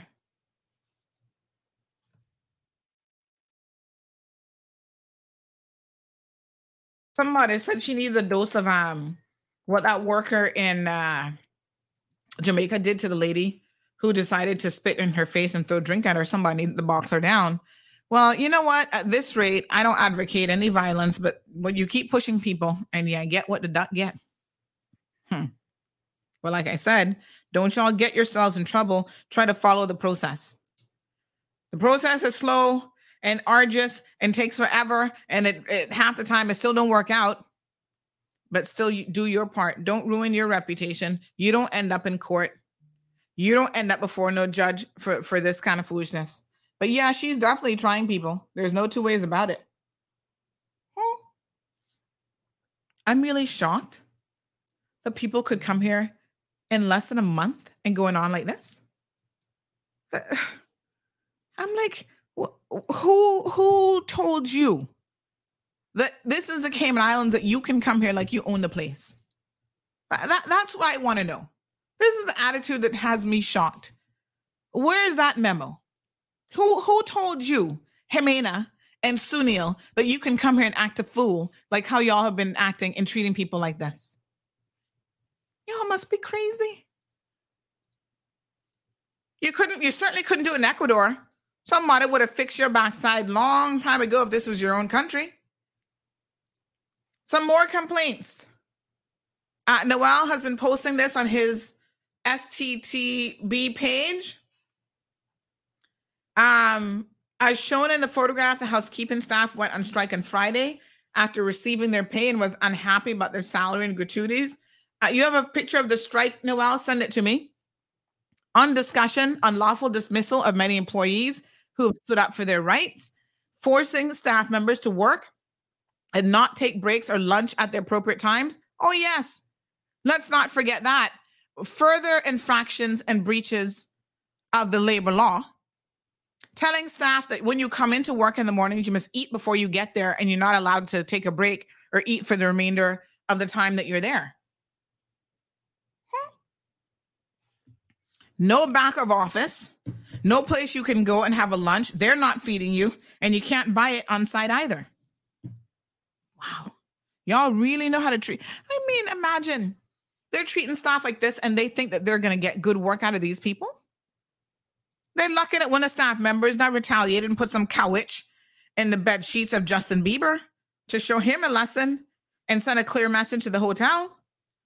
Put couch on every single bed. They're lucky that they're not dealing with some hardcore EastEnders, because that's exactly what would happen. I can tell you that.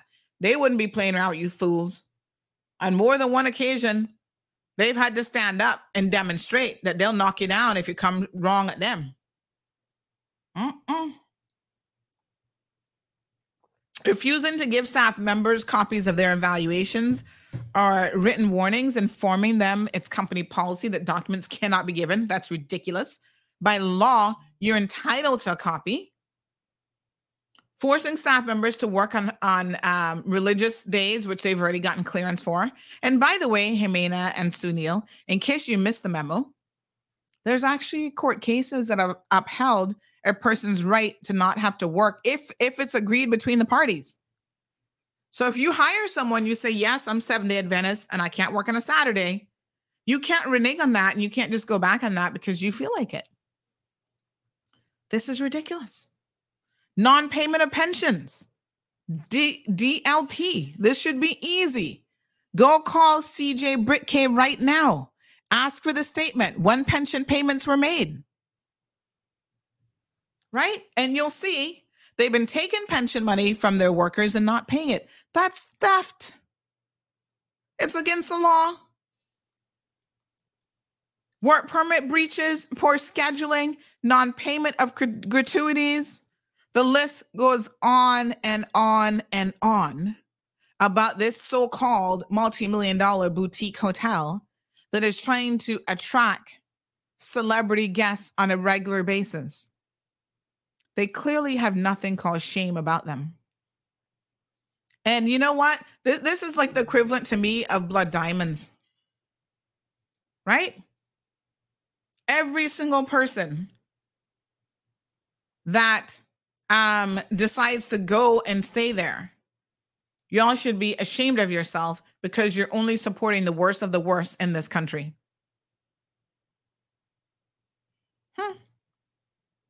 People sending more money.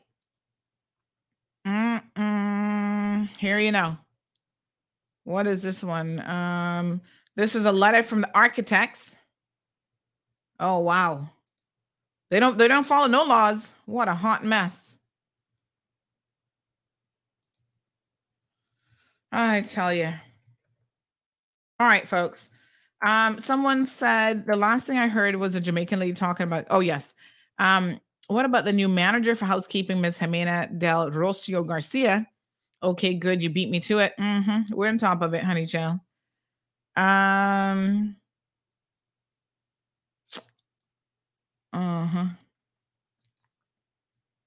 Okay. All right, folks. This is really quite an unfortunate situation. This person says you have to blame the employer as well, not just the people that they've hired. So, really, really egregious. Like I said, I mean, I'm blaming the workers. So somebody says, I get my pay last week, Friday. I had my overtime. I worked 12 days out of the 2 weeks. I had worked hard night shift, and this is what I got paid. I don't know what they're doing with the money because they're not paying us. It's been going on for a long time now. So this person got paid 900 and I'm not going to say the exact amount. Let's just say $900 and change US dollars for 2 weeks for working 82 hours plus overtime, Wow. And you still only taking home $900 US? This is ridiculous. You can't even get an apartment in Cayman, a decent apartment for $900. Oh my God. Ms. Darlene says these poor people are suffering. Everyone needs to leave and bring a lawsuit against the company. I say y'all need to all walk off the job and then see what they're going to do. And immigration better not grant any work permits. Good morning, caller. Hi, Sandy. Sorry, me again. Listen, this is how this thing works. Here's how it goes. They will force you to work overtime and tell you if you don't work overtime, then they end up cutting your hours. You end up working overtime there, thinking that you're getting hours, and then what they do, the following schedule, they'll give you 2 to 3 days off and take away the overtime you work. So in realistic, you're just being slaved to do what they want you to do, and then they take the hours back. So you're not making any additional money, and you're just tired from working an extra 5 or 6 hours per day. Wow. It is silly. It is silly. It's ridiculous. So crazy. So the oh my God. Lying. Because that's why I say to people, if you work overtime to someone, you work overtime, you expect to be paid for it. Not for them to turn around and give you 3 days off and take away the little extra time that you have to make your salary drop beneath what you've worked for. It's slavery. Unbelievable. Thank you so much, caller. You're welcome. Well, to say that we've only touched the tip of the iceberg here on Palm Heights is probably an understatement. But folks, something has got to be done. That much is clear. Tracy says this is sad and scary, the fact that these are local people being treated like this. And then you wonder why Caymanians don't want to work in hospitality industry run by expats. There's no excuse to treat anyone this way. A CEO and a janitor deserve respect. They are people. Shaking my head. Jim says made to pay all staff and bills and then pay the staff their severance. Third, revoke their business license and fining and send them off.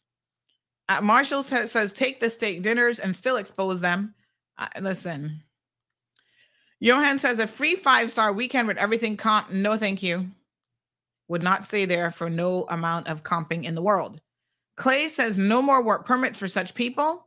Aliano says you hit the nail on the head. It came an issue and we a change in a mindset and take control. Magdalene, good morning. Says maybe it's some Caymanian agency that's bringing these workers in and are sending them to Tilly's. These temp work permits need to stop. Well, there definitely needs to be better scrutiny of them. Good morning, Paul. Joining us from Bermuda. Paul says, good morning, CMR and Sandra. What a total mess, honey child. Trust and believe. El Rey says, boy, sounds like these people need to go ASAP or get a serious attitude change. Sonita, good morning, says, blame it on the government and WRC. They're the ones that are desperate for permit revenue to run the government. Even a rat, a cat, a dog can get a work permit these days. Jerry Ann sharing her own experience. El Rey says an employment law constructive dismissal, also called constructive discharge or constructive termination, occurs when an employee resigns as a result of the employer creating a hostile work environment. Since the resignation was not truly voluntary, it is in fact a termination. That's right. So when they do things like cut your hours and that forces you to leave, that is in employment law what is called constructive dismissal. And you can take them to court for it. Believe me, you. And it sounds like y'all have more than a fair case that you can build here. So Tracy talks about her own experiences. Says, people are disrespectful. They're not a part of their culture. If you're not a part of their culture, you're treated differently. This is what cultivates racism. This has to stop. Being in any country is a privilege denied by many and should be treated as such. Aquina, good morning, says if any expats work for this company and are too scared to complain, I'm more than happy to be their mouthpiece. I'm a Cayman and I promise they can't do nothing to me. Well, they can't do anything to me either. Like I said, what are they going to do? Tell me I can't come and stay there? Well, I don't want to stay there. Like I said, I don't need to eat at your restaurant. I don't need any of that. I would not support this type of business under any circumstances. Remember during COVID, when they had their Love Friday brunches, even Noelle was there supporting them and posting good things about Tilly's. Boy, I'm sure you regret that now, because now you see the type of company they really are. They never had me fooled, honey child, because like I said, for 3 years, over 3 years, I've been receiving complaints about them. And I was like, the vibe's just not there that these are good people. Jim says someone from WRC needs to go and sit in on the staff meeting that they're scheduled to have and videotape it. Well, I'm hoping someone there will videotape it for them. Miss Gloria, good morning. She says, well, I see our tourism policy is going to go down because I've met many stayover tourists who have said to me why they cannot see a staff member with the name tag Cayman in. RD says, Sandra, the sad reality is WRC will despise you for exposing stuff that they should be dealing with instead of dealing with the issue. Well, they'll be in a hotter mess. KK says, this is where all the celebrities go, only if those same people knew how they treat their own staff. I have to wonder. And by the way, as a side observation, has anybody noticed that all the people that are coming here breaking our laws as it relates to the smoking of a particular substance, drugs, are all coming to stay at Palm Heights? Is it just a coincidence? Gigi Hadid and the performer the other day that came for Pride Week or whatever it was, Pride Weekend, and others. So it looks like, I don't know if Palm Heights is telling them, oh, bring your own stuff, bring your own goods, whatever, or we don't care about that stuff. But I have certainly made the observation that a few people who've been arrested for drug-related offenses are coming here to stay at that particular facility. I'm just saying. Take it for what it's worth. So Nita says, Caymanians need to fight to survive in Cayman. Jerian says, they did me something saying that they did me the same thing, saying that I resigned. I went to DPL and they asked Gordon and he confessed that it was untrue.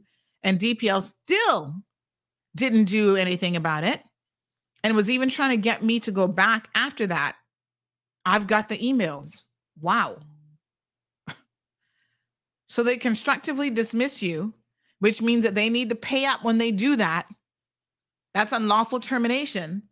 And DLP is trying to tell you to go back and take the job back. Did you ever get paid, Jerian? That's all I need to know. Did you make them pay you?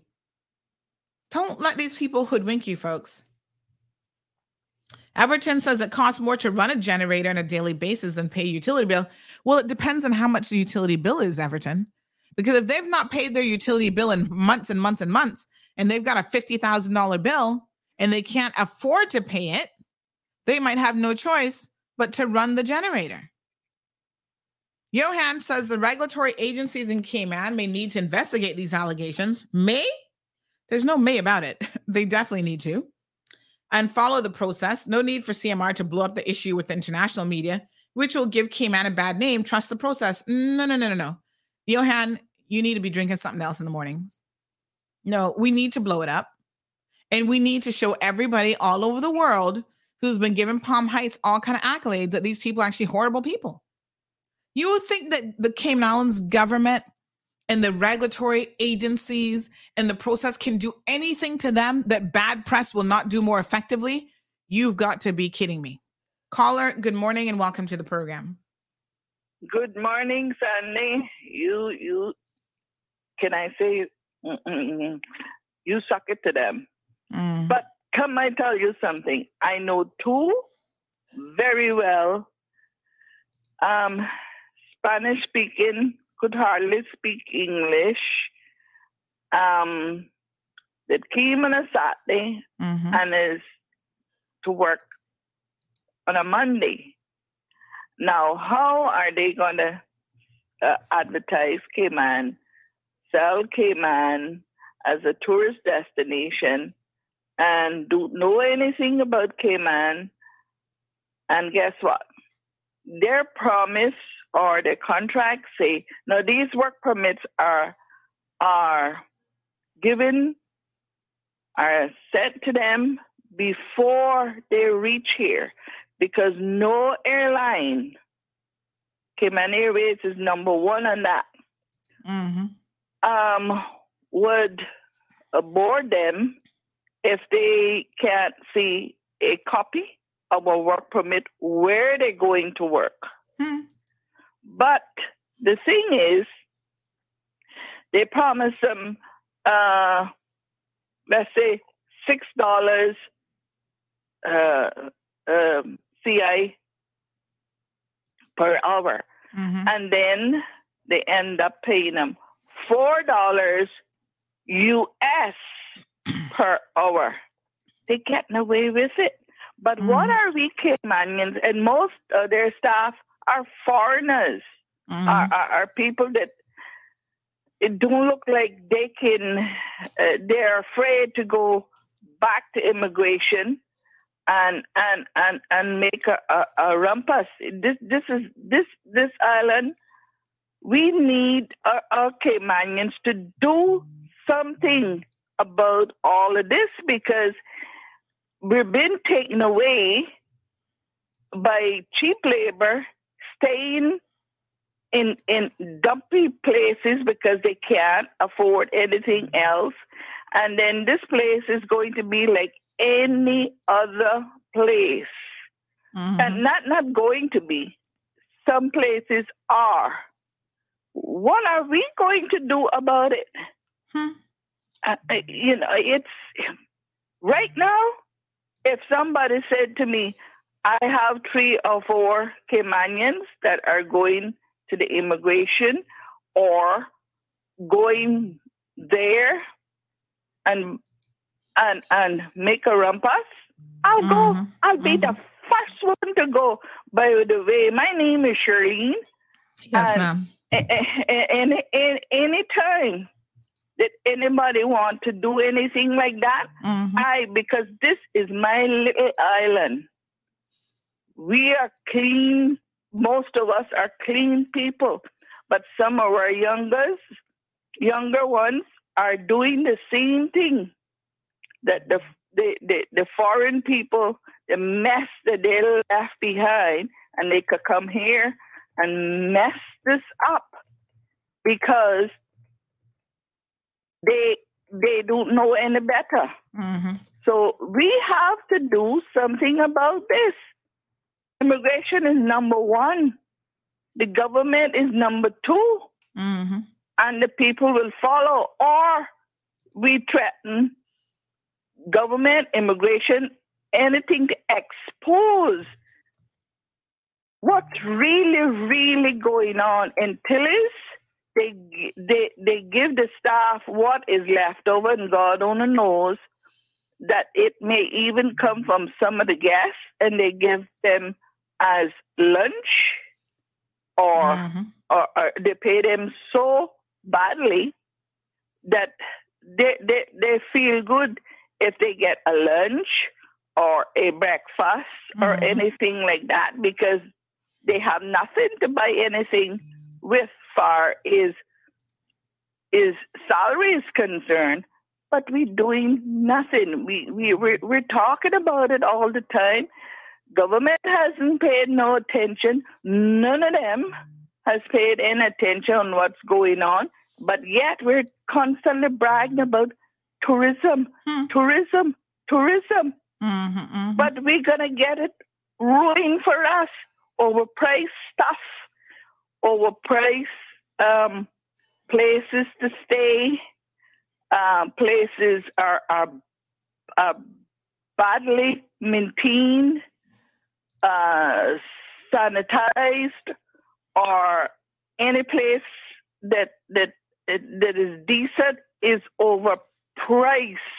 Overpriced, and this is the what you call off season now. Then it picks up again in November. And then we can brag about what tourism we have. What so see if we not soon be out of that race altogether? What so see? I hope it don't happen, but we need to do something about it.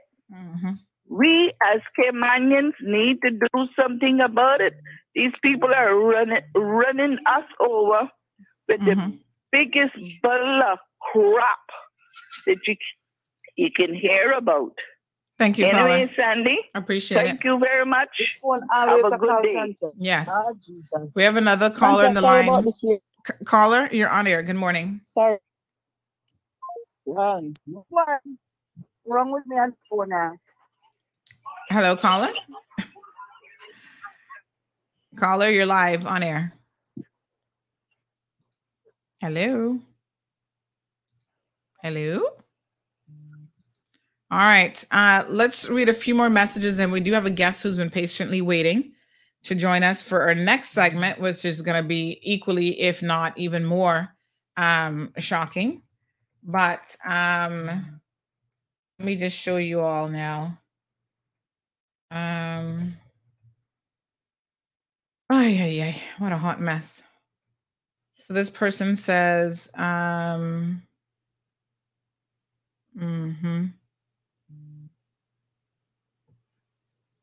yes. Okay. So, okay. Yep. So people sending proof of where they say I did not resign from the position. When one resigns from a position, there should be something in writing. Can you please provide that written proof? I was employed when COVID-19 started. At that time, all the housekeeping staff were sent home and told they'd be contacted and when to return. The housekeeping manager was Patricia then, and I never received a call back from anyone at Palm Heights. Did not receive any notice until today about my employment, as I inquired to the official HR email several times, but no answers. I'm seeking any compensation of any sort from Palm Heights. I'm not seeking. I still have the uniforms and keys that I would like to return at some point. The information is from my application submitted to the Department of Tourism, and the information provided should be truthful and accurate. And in this case, it is not true. If you've terminated my employment, please state the facts. It's very important I have the facts to help my application move forward. And I'd rather you state terminated and not resigned. Wow. So again, this is dating back to 2021. And they're still at it. My God. Here's another one that came in. Give me one quick second. And then, like I said, we got to wrap this one up because we do have a guest who is patiently waiting to join us. So this one comes in from a listener on WhatsApp. One second here. And she says, or he, I'm not sure, this person says, morning, Sandy. The situation is deeply troubling and appalling. It's disheartening to see how we react so strongly when foreigners engage in the same behavior that our fellow Caymanians are guilty of. This pattern is evident within the government as well. Friends and family members are often favored in hiring and promotions for influential positions, resulting in nepotism. Even in customer service roles within hospitals and other government agencies, selective treatment is given, where only certain individuals receive exceptional service or extra assistance in specific situations. This issue is not recent. It has persisted for some time. As you aptly put it, duppy know who to frighten. Foreigners often seem to evade consequences due to our inherent tendency to believe that the grass is always greener on their side. As you mentioned, it often takes a Caymanian or to take matters into their own hands and resort to physical confrontation before any action is taken. Unfortunately, the foundation built on Caymanians for Caymanians has been fractured, and this behavior is noticed by foreigners who then mimic it. Moreover, there's a pressing need for increased enforcement and oversight within these companies. The process of rebuilding this foundation must commence at the highest levels. It is disheartening to witness the very same Caymanians who are elected into position of power and have the ability to enact meaningful changes in the lives of their fellow Caymanians remain inactive and indifferent, seemingly washing their hands of any responsibility. Wow. Caller, good morning.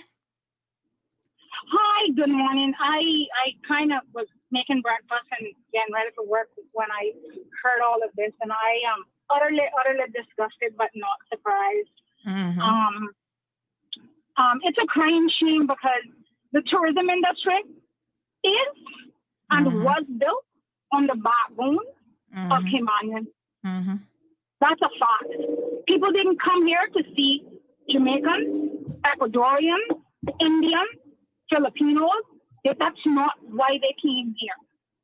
So that's the first-hand guest experience that guests are currently having. As it relates to Palm Heights specifically, I don't know if you recall, we're both in a very famous Facebook group, I won't name it, but there were comments posted during COVID and right as we were coming out, before the hotel were back in the swing of accepting death, speaking to their racist behavior, particularly toward Caymanian guests.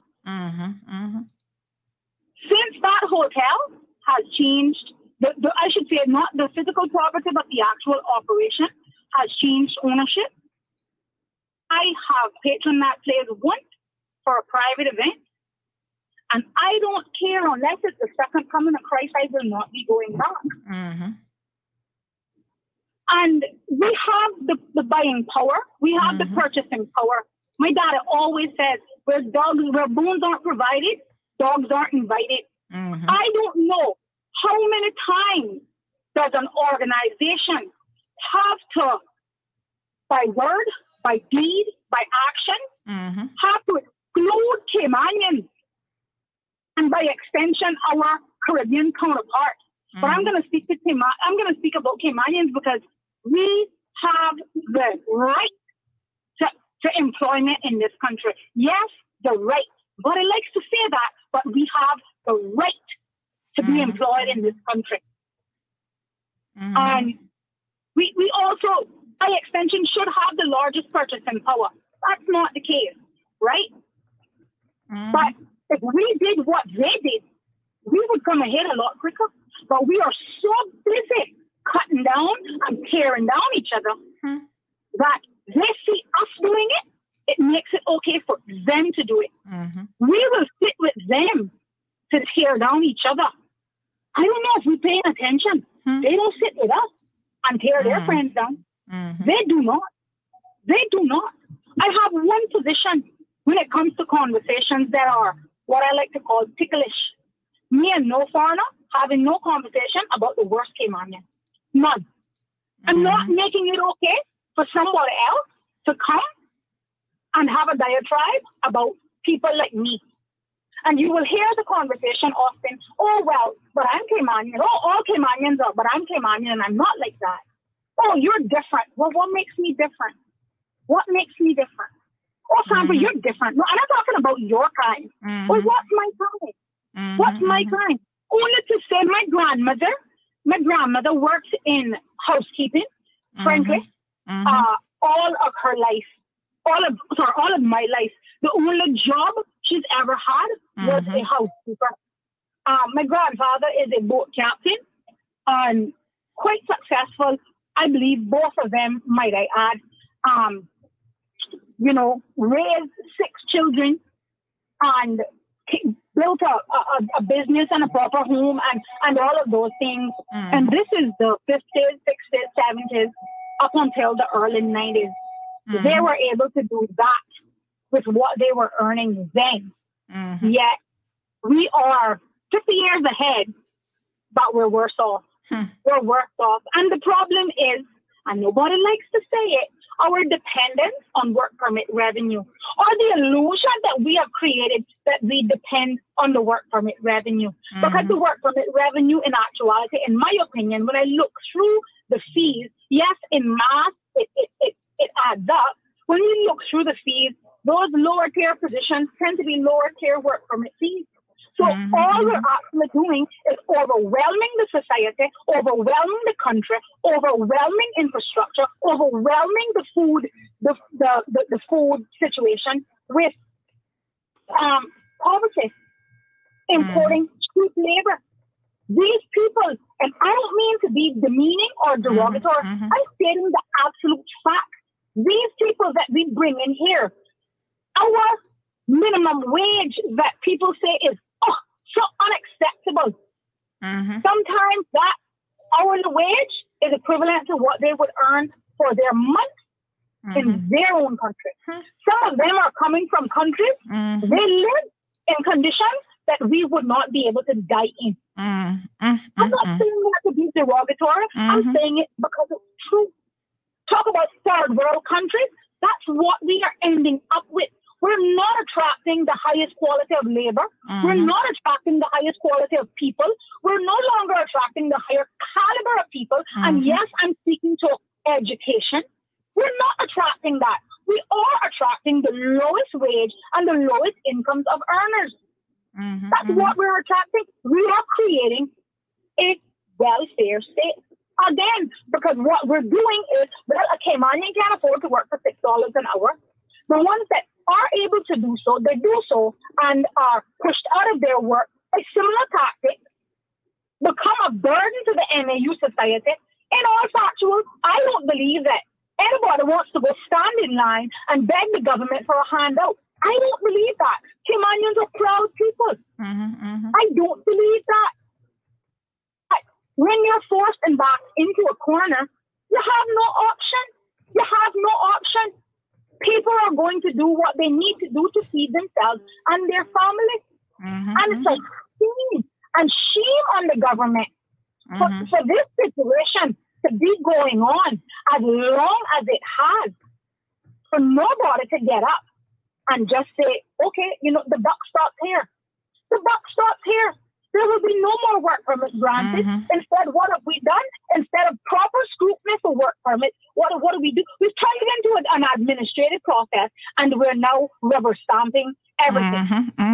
We're rubber stamping everything. Just just pay attention. You took out a permit for a domestic helper 2 weeks ago.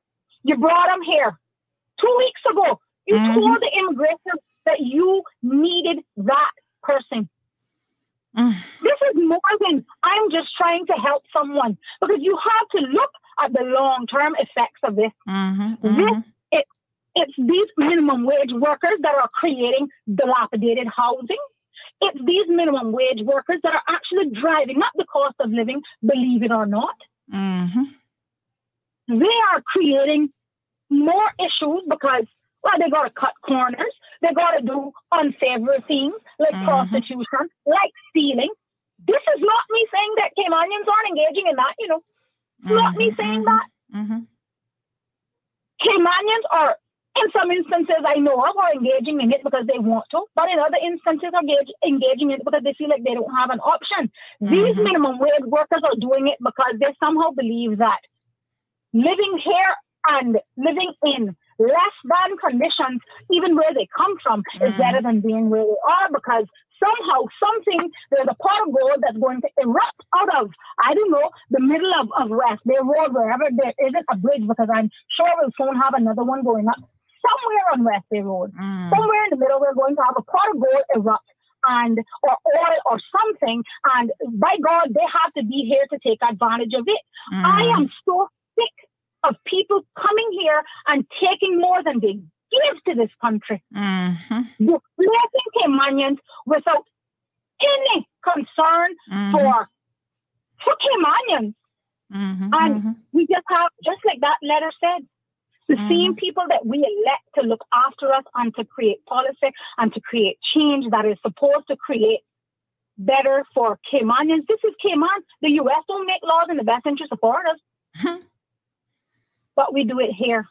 Leave me there, caller. Appreciate it. All right. You have a good day. Thank you, my dear. This is undoubtedly a conversation, folks, that we will continue. I mean, we can't talk about Palm Heights once because their issues are so massive. I don't see anything being resolved anytime soon. In the final analysis, I just want to say to the staff that you have got to stand up for yourselves. I will help where I can, folks. I will always assist where I can. But if you're not sharing your stories, if you're not providing documentary evidence to the various agencies the regulatory agencies, as Johan says, that are supposed to be doing their job, there will be very limited, positive outcome from this situation. They will continue business as usual. They will continue to get work permits. There's so many issues here, folks, that need to be addressed surrounding Palm Heights. But it starts with the staff. I'm glad that you guys decided to go on strike on Friday. It does begin with you. Yeah? But it can't end there. We've got to continue this fight. Aquina, she said she would be willing to stand up for the workers. I appreciate that. I think we all have to take a stance against this. Ebony, thank you for your comment. She said that she walked off the job a month and a half ago. She was so upset, but thinking that she was the only one. I was never pushed. I never pushed it to the labor board, even though I had people encouraging me to do so and tell my story. They aren't even set up properly. I was hired for water sports, but because the department isn't even a department in itself, they worked me between two departments. And every week, the so-called water sports manager, Gabrielle, made up new rules. Verbally, that's why I argued with her the day that I think quit was how it ended. And they were mad at me. I was like one of the only Caymanians working pool and beach and water sports. And they were so mad. I was sending tourists off the premise to local businesses to explore. There's a big part of our tourism that we have to share. I feel like they targeted me, especially Gabrielle. She's from Mexico, and feel like she's God gifts to the earth. She gets paid and doesn't even work most of the time. She's on her computer taking courses. And some of those same courses, they could have paid a Caymanian to do, since clearly the woman didn't know before she got the job. Wow. Ebony, it's not too late. You can still send in your complaint to the respective agencies, and I would encourage you to please do that. One final call. I'm going to ask you to make it brief because we do have a guest who's been patiently waiting in the studio, and we want to get to that guest this morning. Good morning, caller. Welcome to the program. Yeah, morning. I'm not going to be too. Morning. This is good. This is good for Cayman. Mm-hmm. This is very good for Cayman. I'm sure that the problem at that hotel not happened overnight. Exactly. And that's been going on for years. And trust me, nothing not gonna be done, because you know who that property for. You said it, Uncle Dar. Yeah, I mean, listen, he owns the property, but he does not own, and he's not running the hotel. And those are two very, very different things. So, but listen to what I'm telling you now. Listen to me tie it together. If that hotel get closed down, that not gonna have no income from that hotel, right? So it gonna affect he paycheck. So that is the same thing that is. Well, I am sure that he can find somebody else to run it who's actually going to do it the right way. Dart has multiple hotels: the Kimpton, the Ritz.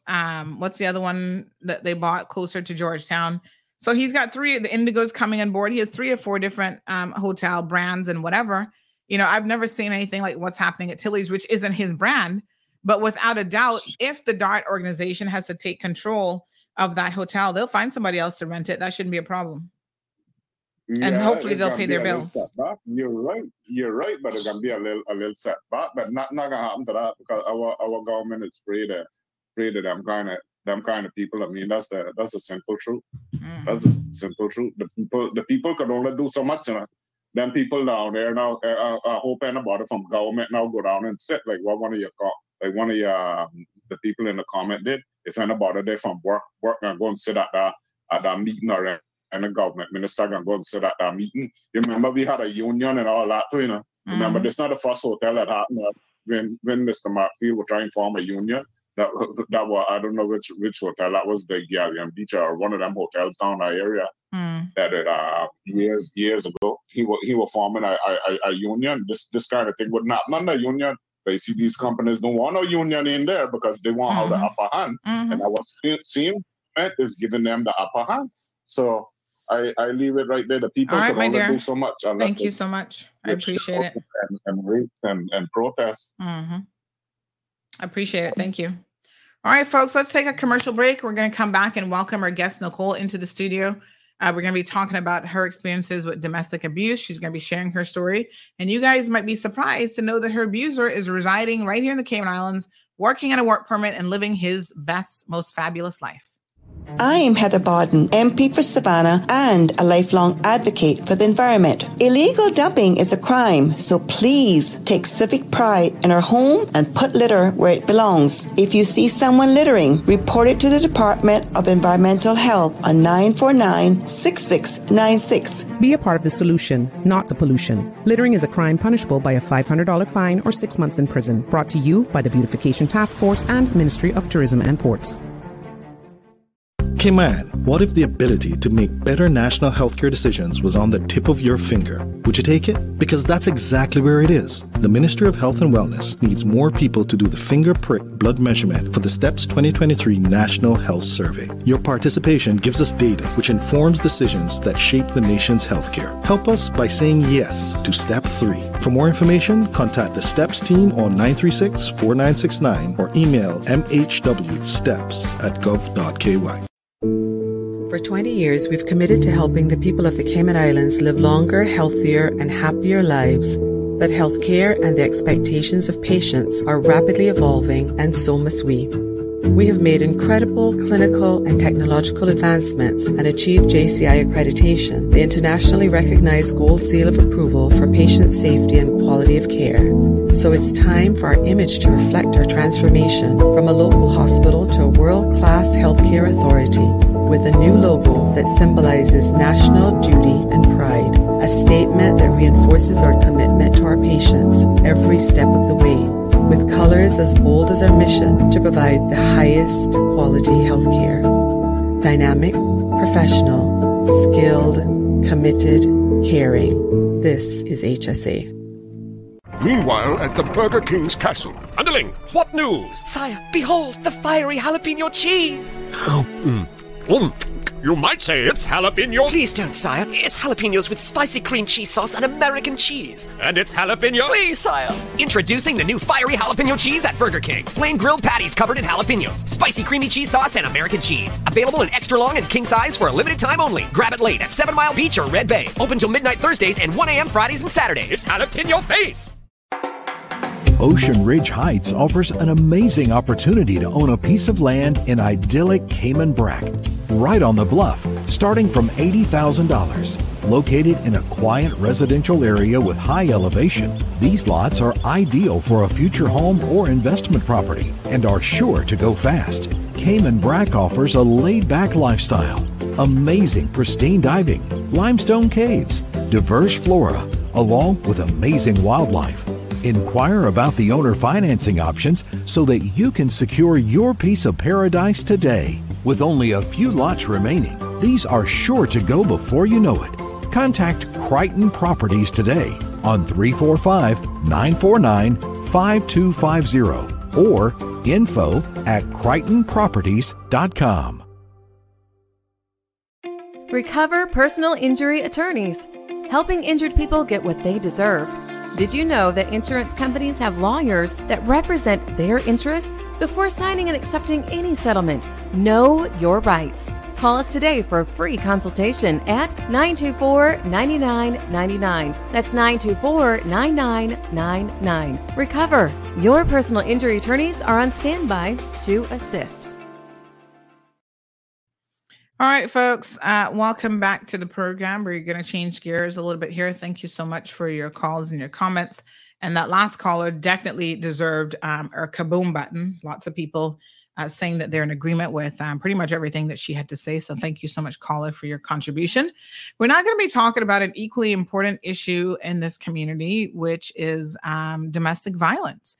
And it's so interesting that, you know, we've discussed this topic on numerous occasions, just up to last week, I think it was, you know, how people seem to feel sometimes very, very nonchalant about domestic violence, yet it impacts so many people, families, children in those families, and even beyond.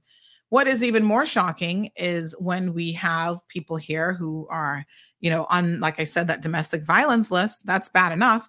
But what's even worse is when we manage to import people who have been arrested for domestic violence and who have a history of being abusive towards their spouses, and they get very good jobs on work permits. And, you know, we put them on a pedestal and think that they're great people until they end up on the news being drunken and sloppy all over the place. And so I want to welcome Nicole to the program this morning. Good morning, Nicole. How are you?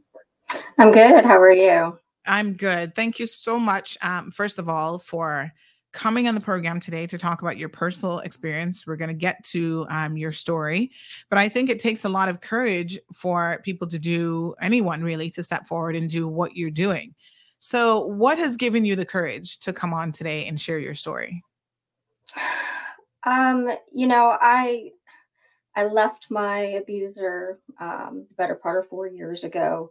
Mm-hmm. And in that, in that time, everyone kind of thought that I had the perfect marriage. And, I had this amazing, wonderful, supportive husband that, took care of me and the children, especially when I was very ill, through difficult pregnancies and miscarriage, just all kinds of things. So, from the outside looking in, we were a very lovely couple. So when I first, left that, I found myself in a position of, now that I've left, now that I've had the strength to leave, you think that when you do that, that's, the light at the end of your tunnel. And it's not. It is completely and totally the beginning. I was not at all prepared for the things that would happen when I left my husband. I was not prepared for the way that he would behave, the things that he did. So as this has gone on and on over years, and I've been unable to divorce him because I've been unable to, first unable to find him, unable to serve him. The laws are really not very helpful for, victims of domestic violence or, narcissistic abuse, things of these sorts. So I'm kind of trapped into this marriage, and the abuse didn't stop the day that I left. It just transitioned into a new sort of abuse. And, it's something, it's called post-separation abuse. And it's the very lesser known talked about part of leaving an abusive spouse or a partner.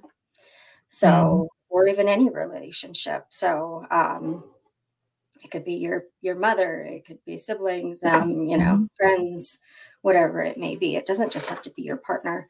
So, when someone is hell-bent on making sure that you are not completely free of their control, it's going on and on and on and on. And, a person's strength, the only way, will only get you so far before you just start kind of feeling like the world's against you. And then, by the time these several years have gone by, people don't really understand that I'm not really a survivor of abuse yet. I'm still a victim. And that's because of that, because of the, so that's really what sort of implores me to speak up more about it. But as I left him and I talked and started opening up more and more about what had gone in the marriage and the alcoholism and the abuse and the various kinds. And, I've got 12.5 people, just a Facebook friends list that is, people, actual friends of mine that have, reached out to me in my inbox to ask me questions because they think that they're going through some of the same things and that they didn't realize that they were being abused.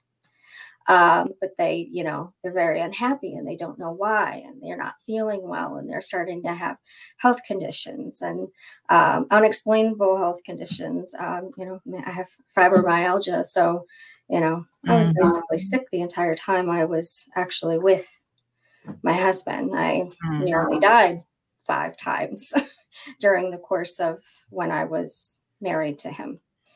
So never almost died beforehand. And in 4 years since then, still no near death experiences again for me. So, I know that there's a correlation between the abuse and, what it does to your health. Right. Wow. Your physical health. There's what it does to your mental health as well. Yeah. And that's the real doozy. So, yeah. So while I am now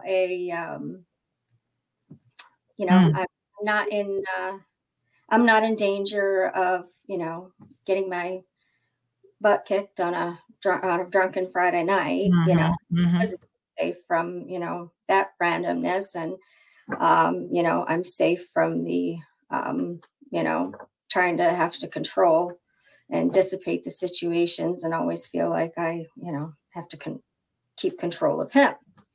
So, but now I deal with different types of abuse, and it's primarily emotional and financial abuse. Wow. Well, let's get into the details a little bit of what you experienced. First of all, tell us when you met your husband and how long were you guys married for? Well, I'm still married to him. You're still married, yes. Yes, we can't get that divorced yet. We met very beginning of 2012. Yes. In a hot minute, I was in my mid 30s, so I was 33, and he was 39. So we're not young children anymore rushing into things, but we did have an unplanned pregnancy, so that really sort of rushed things along. So we got married later that year, at the end of July. So it was very quick.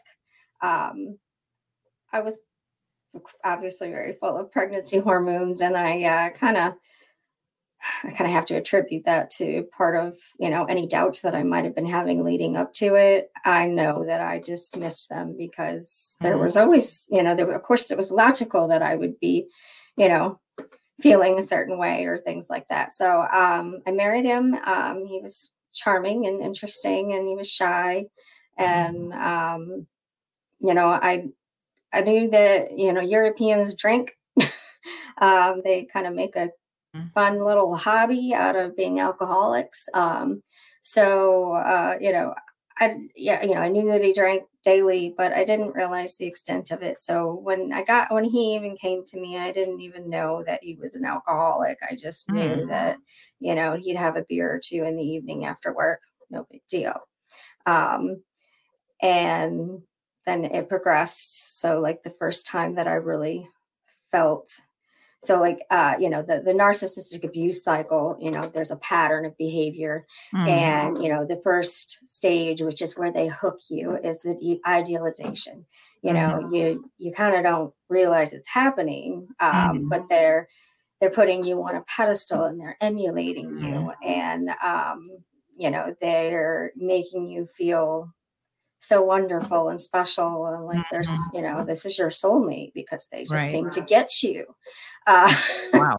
And then the next stage is where they begin to devalue you. And in hindsight, I realized that started to happen even in the time before that I married him. But I started feeling very uncomfortable around the time it was our honeymoon. I had some really sad moments where I felt like something just didn't feel right. We were supposed to be on our honeymoon and it just was basically just traveling around the U.S. with me pregnant in the summer heat while he drank in different cities, New Orleans, Tennessee. So even as soon as your honeymoon, there were red flags. Yes, there were red flags. So, but again, I was pregnant and hormonal, and I was not having an easy pregnancy to begin with. So I attributed my emotions to, being pregnant.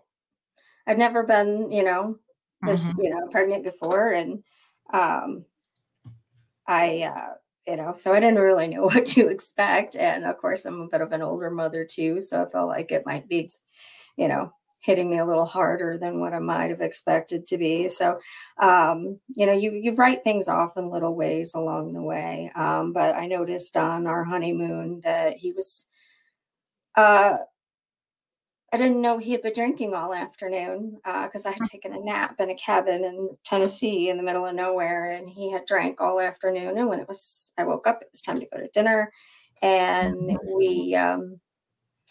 I noticed that he was driving very erratically, and then I realized that he was drunk. And in my mind, I was like, "What? Why would he drive with his pregnant wife in the car if he's been drinking?"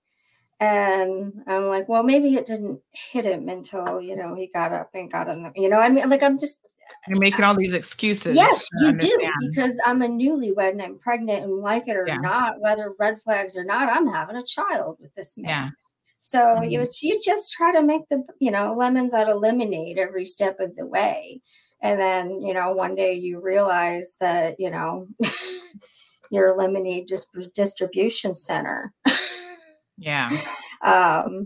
So, and then, the devaluation, and then they come back in and they make it up and they make you feel better. And it's, the equivalent of being addicted to a drug, because you get all the happy brain chemicals when they treat you lovely.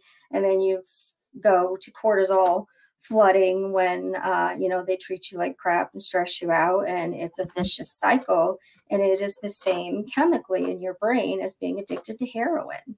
Right. So basically, you're essentially addicted to this abuse cycle.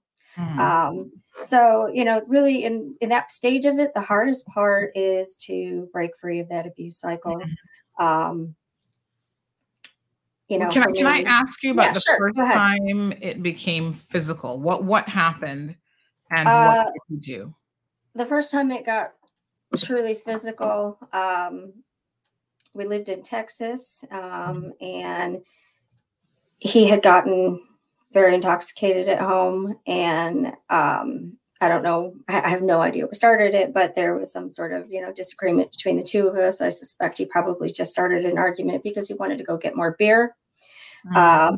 So he wanted an excuse to leave without me knowing what he was doing. So I realized he was intoxicated, and I tried to stop him from drinking, and he just plowed through me like I wasn't there.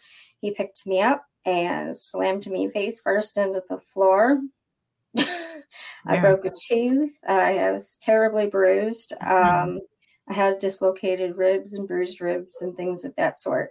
So now, again, I'm able to write that off as an isolated incident because he's never hurt me before, like physically, like that was crazy, and, he's full of adrenaline and rage. And here, I tried to literally get in the way of a, 190 pounds of drunk stupid. And, I'm 135 pounds of, and he's a foot taller than me. So I had no idea that he could, would just do that. So it was very shocking. I talked to my family. My parents knew about it. I called his family and told them about it. So I didn't hesitate. I'm like, oh, no, you've crossed the line now. I'm like, you don't get to put your hands on me. And I called my daddy, and I called my brother. I called his dad, and I'm just like, I'm gonna tell the whole world on you. Yeah. But were his family members, were they surprised when you told them? Well, I don't know. Yeah. It's a little hard to tell. So, because the first time I reached out to their parents earlier in the marriage, when my youngest son was 1 year old. So he's 8.5 now. His parents were visiting from Europe, and I had reached out to his family prior to them coming, and during the time they were there. His mother doesn't speak English, so there's, limited contact there. But I reached out to his dad, and, I begged him to help me because he was a drunk, and he was emotionally abusing me. He was having inappropriate conversations with other women from his past. He's lying to me. And, there was a whole terrible story that goes along with that trip, but I ended up leaving the home for a few days with my children because the way his family was behaving while I was there, it just left. But I'm in the middle of West Texas and I don't know what to do. So I was at a hotel for a few days, just trying to process what had happened. And so then I talked to Rob and I went back home and that evening, and it was peculiar to me when I got there. Everything in our house that belonged to me or the children had been shoved into the nursery and the door had been closed. I had only been gone a couple of days. Wow. Rob Now told we're me, looking at a told picture. me, he told me his mom did it. We're looking at a photo here of your face, Nicole. That Yes. looks like you're bruised with a black and blue eye and face here. Yeah, that was where the tooth broke, and then of course where my face hit the floor there. So when you say your tooth was broken, I saw this picture and I was trying to figure out what this is. This is your actual tooth? Yes. Oh my God. So it had to come out. It didn't come out right away. It was broken, and then a little cap was put on it, and then of course Rob. No, we couldn't afford to go to the dentist to get it fixed. So after I left him, it ended up being a situation where I had to really have it out because it was getting infected and becoming a problem. Oh my God. So this is you. I mean, you look like a totally different person now, for the better, I must add. Thank you. But my gosh, you look so thin and frail here in addition to the bruises and stuff. Yes. So, and that was one of the things that really was that abuse cycle for me. So I was heavier when we got married and when he met me, and that was not a problem. And then after we were married and, he wanted to start rejecting me in the bedroom. It was because I was pregnant and it made him uncomfortable. And I'm thinking in my head, grow up, but whatever. Out there, see, pregnant, blushing bride there. No, I forgot where I was.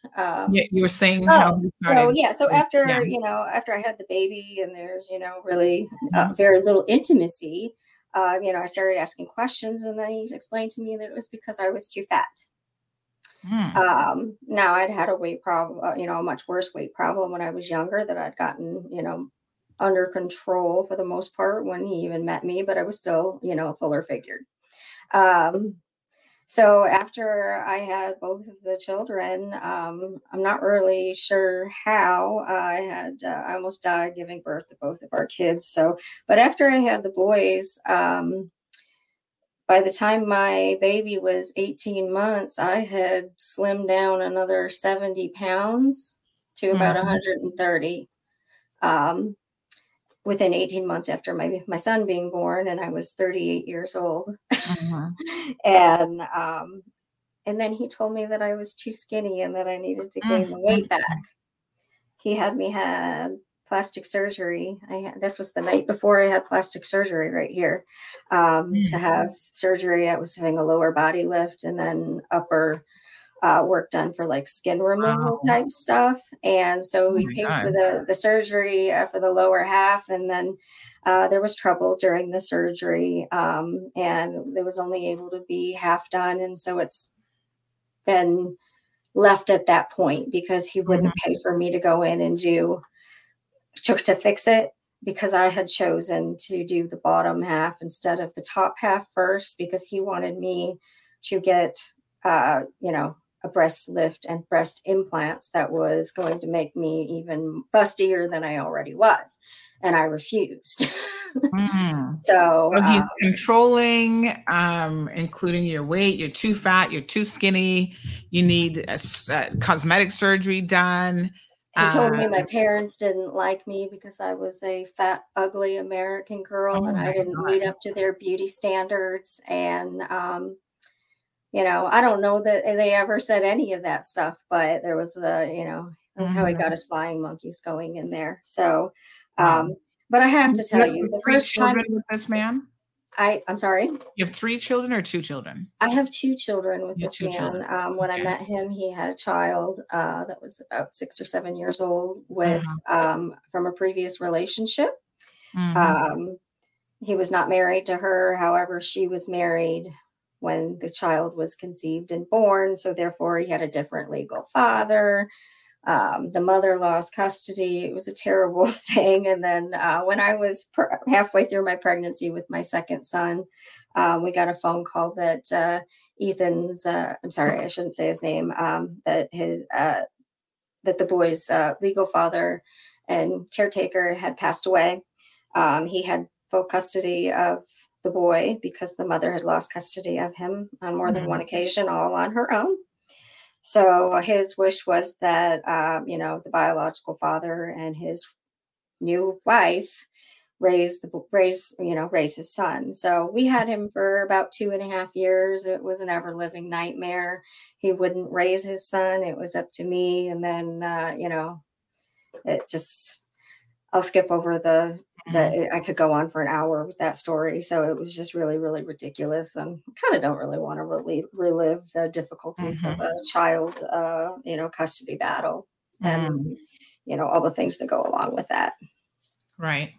So, your husband abusive, you've sent us tons of photos. We see you here, as a bride at happier times.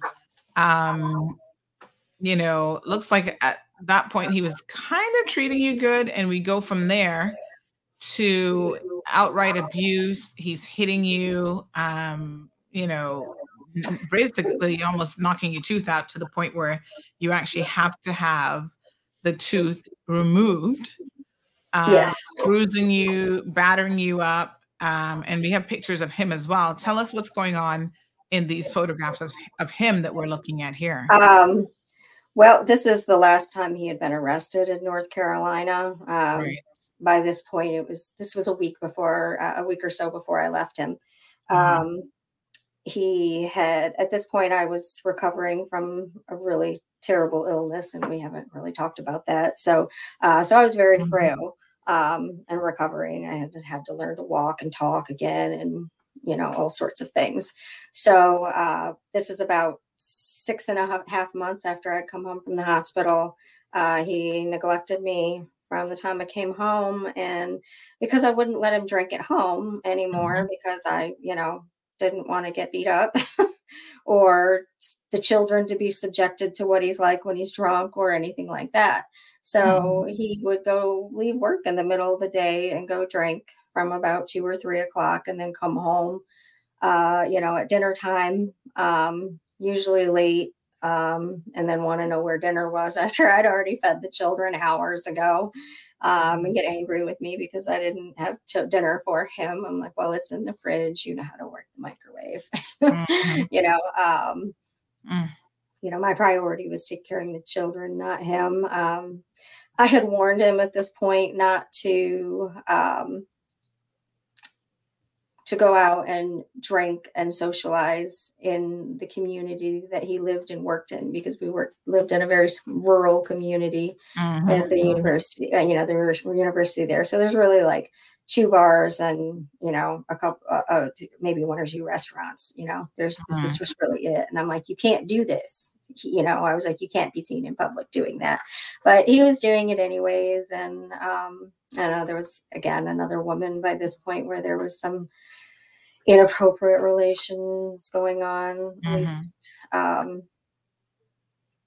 anyways, that's sort of really irrelevant whether there was other women involved. The point is that it was betrayals, and they were, blamed on me. It was my fault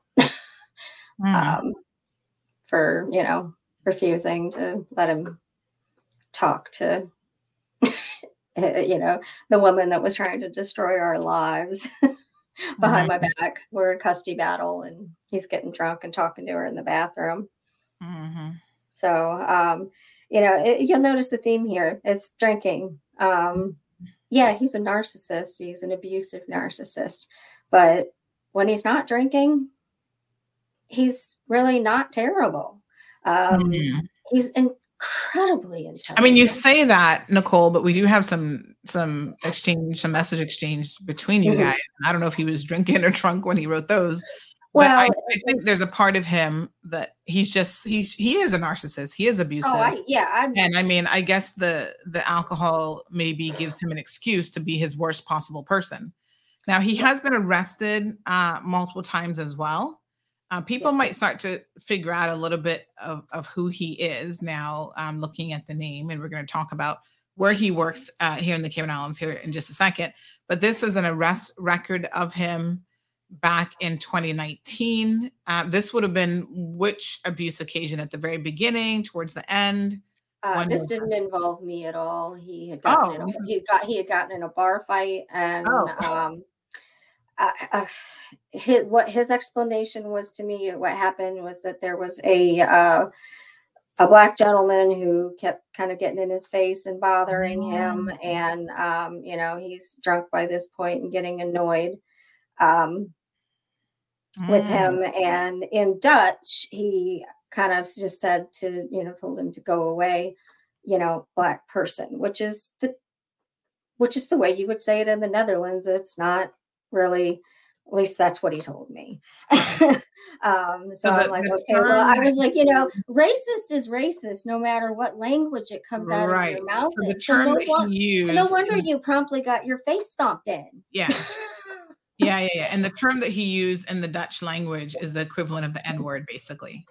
And so, but he maintains that it is not offensive in the Netherlands. Right. I'm sure, because they have no black people there that would tell him it's offensive. Probably. He hasn't really lived there since he was in his early 20s. So, wow. But the fact is he is a narcissist. And there's nothing that we can do about that. He's an abusive narcissist. However, that abuse comes, it's Jekyll and Hyde with alcohol. So he's really much more tolerable and more agreeable when he is sober. And I don't mean like on a, sober today or say sober at this moment, as in, sober for periods of time. He just cannot maintain it. And he's still the father of my children. I still need a divorce from him. I need him to pay child support. Here's another arrest record. Is this in relation to you at this time? This was Mother's Day, 2018. We had gone out to in Raleigh. There, it was very big to have the breweries where they had the music and the food trucks and all that kind of stuff. And it would start earlier in the day and was family friendly. And then as they would move into the evening, obviously, people with their children needed to go home. But we were doing, we were at one of those things in the city, and it was getting late. The children were sleepy. And I had, just simply said, I was like, it's time to go. The babies are tired. It's already past their bedtime. So I began to gather their things, and I took them out to the car and, put them in the car and sent him off to go pay the tab. Again, I didn't realize the level of drunk that he was, but I was still driving. I knew I was driving. And so I'm sitting in the car waiting, and he paid the tab, got another beer, and then had carried it out to the car in a glass. And the manager of the establishment saw him do this, came to the window and was like, "Hey man, you can't do that." And, really kind of gave him a little scolding for it, and told him, not to come back. And, I was just in the car, and again, I got babies in the back seat and he's drunk. So I was just like, okay, well, I'm just going to sit here and keep my mouth shut and, drive us home. It was like 20 miles to get home. And he, as I was about to get on the freeway, he just started screaming at me, just next to me, screaming into my face and telling me how I had ruined his night, and he was having fun. And, I don't know exactly what was going on, but he was being very vile, and he had never spoken to me that way in front of the children, especially with such anger in his voice. And I pulled the car over promptly, and I said, "You're not going to talk to me that way." I said, "You get out of the car." And so he got out of the car, And, he stood there for a minute, and I said, now you can get back in the car. I said, you get in his car and keep your hands and your mouth to yourself. Like, I don't want to hear you. Just sit down, shut up. You go to bed when you get home. And, he proceeded to spew some nastiness. So I left him there. But I did kind of circle back around after about a half an hour, and I went looking for him right where he had gone in, and he was actually hiding from me on purpose. But he was hiding in the woods, and it's North Carolina and a little bit of a rural area where we were. And I was worried that he was going to end up on someone's private property and get shot in the dark or whatever, or mugged. And so after a couple of hours, he wasn't responding to anything. So I called the police to ask for help. And I explained that, he was having, some mental health issues, and, that he needed to be handled, delicately, because, if you come in with force, he's absolutely going to freak out on you. And so do you think at this point you're still making excuses for him? Because, well, because after that happened, it took 5 officers to subdue him, and they did arrest him for resisting arrest. Here's one of the photos of officers. Is this his actual? I don't think this is his mugshot, but you can see an officer has his hand around his throat. The photo that they got of him in booking, because he would not cooperate. So they actually had to use force against him. Yeah, so if you'll notice that, yes, there took 5 officers to wrestle him to the ground at the scene. Wow. And he was on school property. So he didn't know where he was, but he was on school property. And so, this is at 5:46 in the morning. They had arrested him at 11 or 12 o'clock. So at 5:45 a.m., he was still that combative. That he wouldn't even let his mugshot. So then when you see the orange, the one in the the orange jumpsuit, that was his official mugshot from that arrest. But the thing is I was so upset with him that day, obviously, because we had just leveled up a whole new level. And I knew that I had to protect his career. And so I hired an attorney and, I got him out of trouble for it. But the thing is I said I was really angry about it at first. And then once I got him home the next day, and, he was up in the shower, and I picked up the bag that had his clothes in it, and I was going to wash them and stuff. And this photo was stapled to his bag. And when I saw that photo, I didn't know that man. You know what I mean? Like, this photo broke my ever loving heart. And I should have kept that anger, but this is a man who needs help. You know what I mean? This isn't a man that needs to be arrested and beaten up by police officers and then through the court system. This is a man who needs alcohol treatment. He needs mental health treatment to deal with the issues that he has. If he can get sober, he's not a terrible guy. He was a very loving father. There's plenty of beautiful photos of him with his children. They adored him. He was very loving and attentive, even especially as babies. They were premature. He was very attentive to them, but very neglectful of me. So, it sounds like despite everything, this is someone that obviously you cared about. I have children with him. I just assume never see him again in my life, but that's not realistic. And maybe I don't have to ever see him, but I do still have to deal with him for at least another decade. And here's where this gets really, where it switched into, advocating for a different issue. Was fortunate enough not to have alcoholic parents, but I did have, an abusive mother. And, those were things that I did not deal with. My childhood abuse, I did not deal with until after I left him and came back home to Ohio and realized that, the reason why I had tolerated so much is because I had been conditioned as a child to tolerate abuse, disguised as love.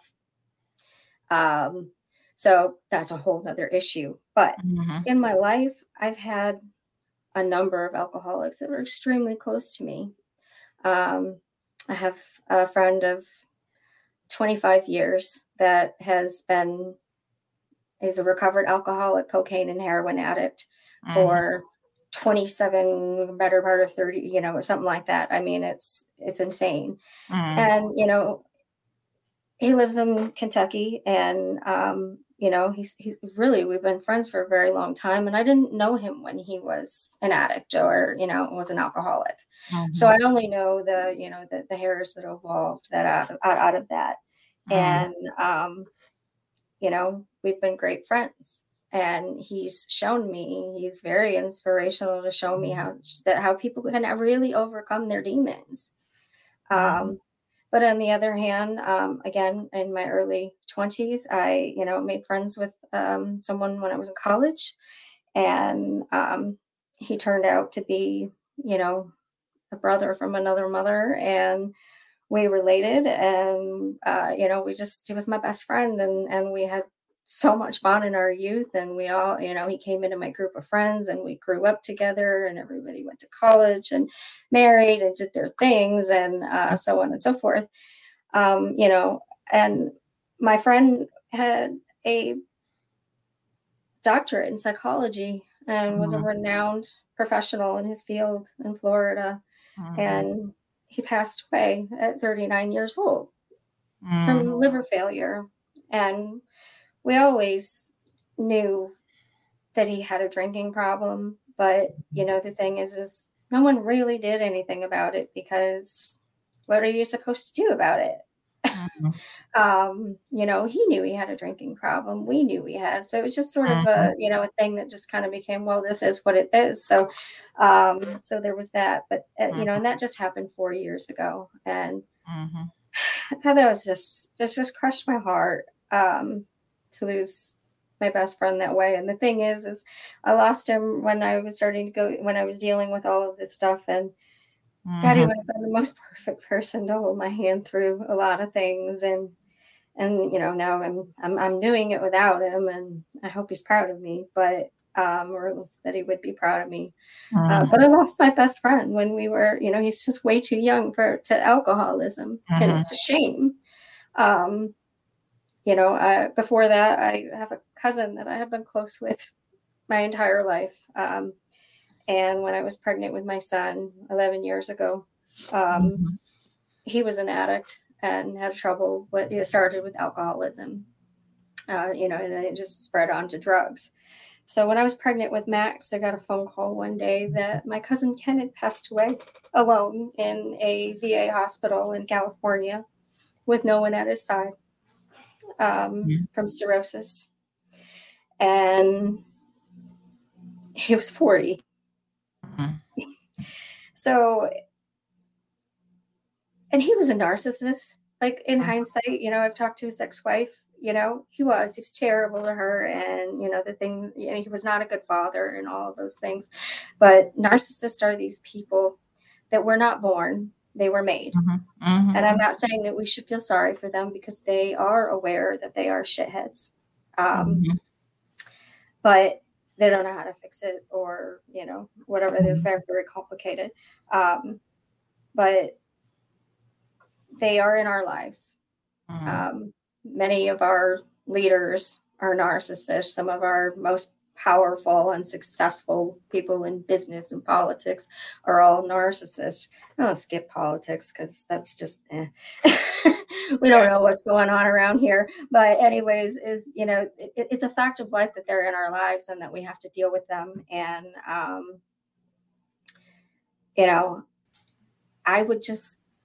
I want him to get sober. And I want his employers to stop disregarding that he has a problem and invest in him. So let's talk about let's talk about who he is. I think a lot of people in the comment section have already put it together. Yes. People will remember that we did a story just last month, I believe it was mid-July, about this drunken driver in a parking lot who hit a car, him and his girlfriend Penny, got belligerent, and ended up essentially causing all this havoc, hit the man's car, left the scene of the accident. And here he is. And he was later identified as a Dr. Robertus Hilders, who's a pharmaceutical instructor at St. Matthew's.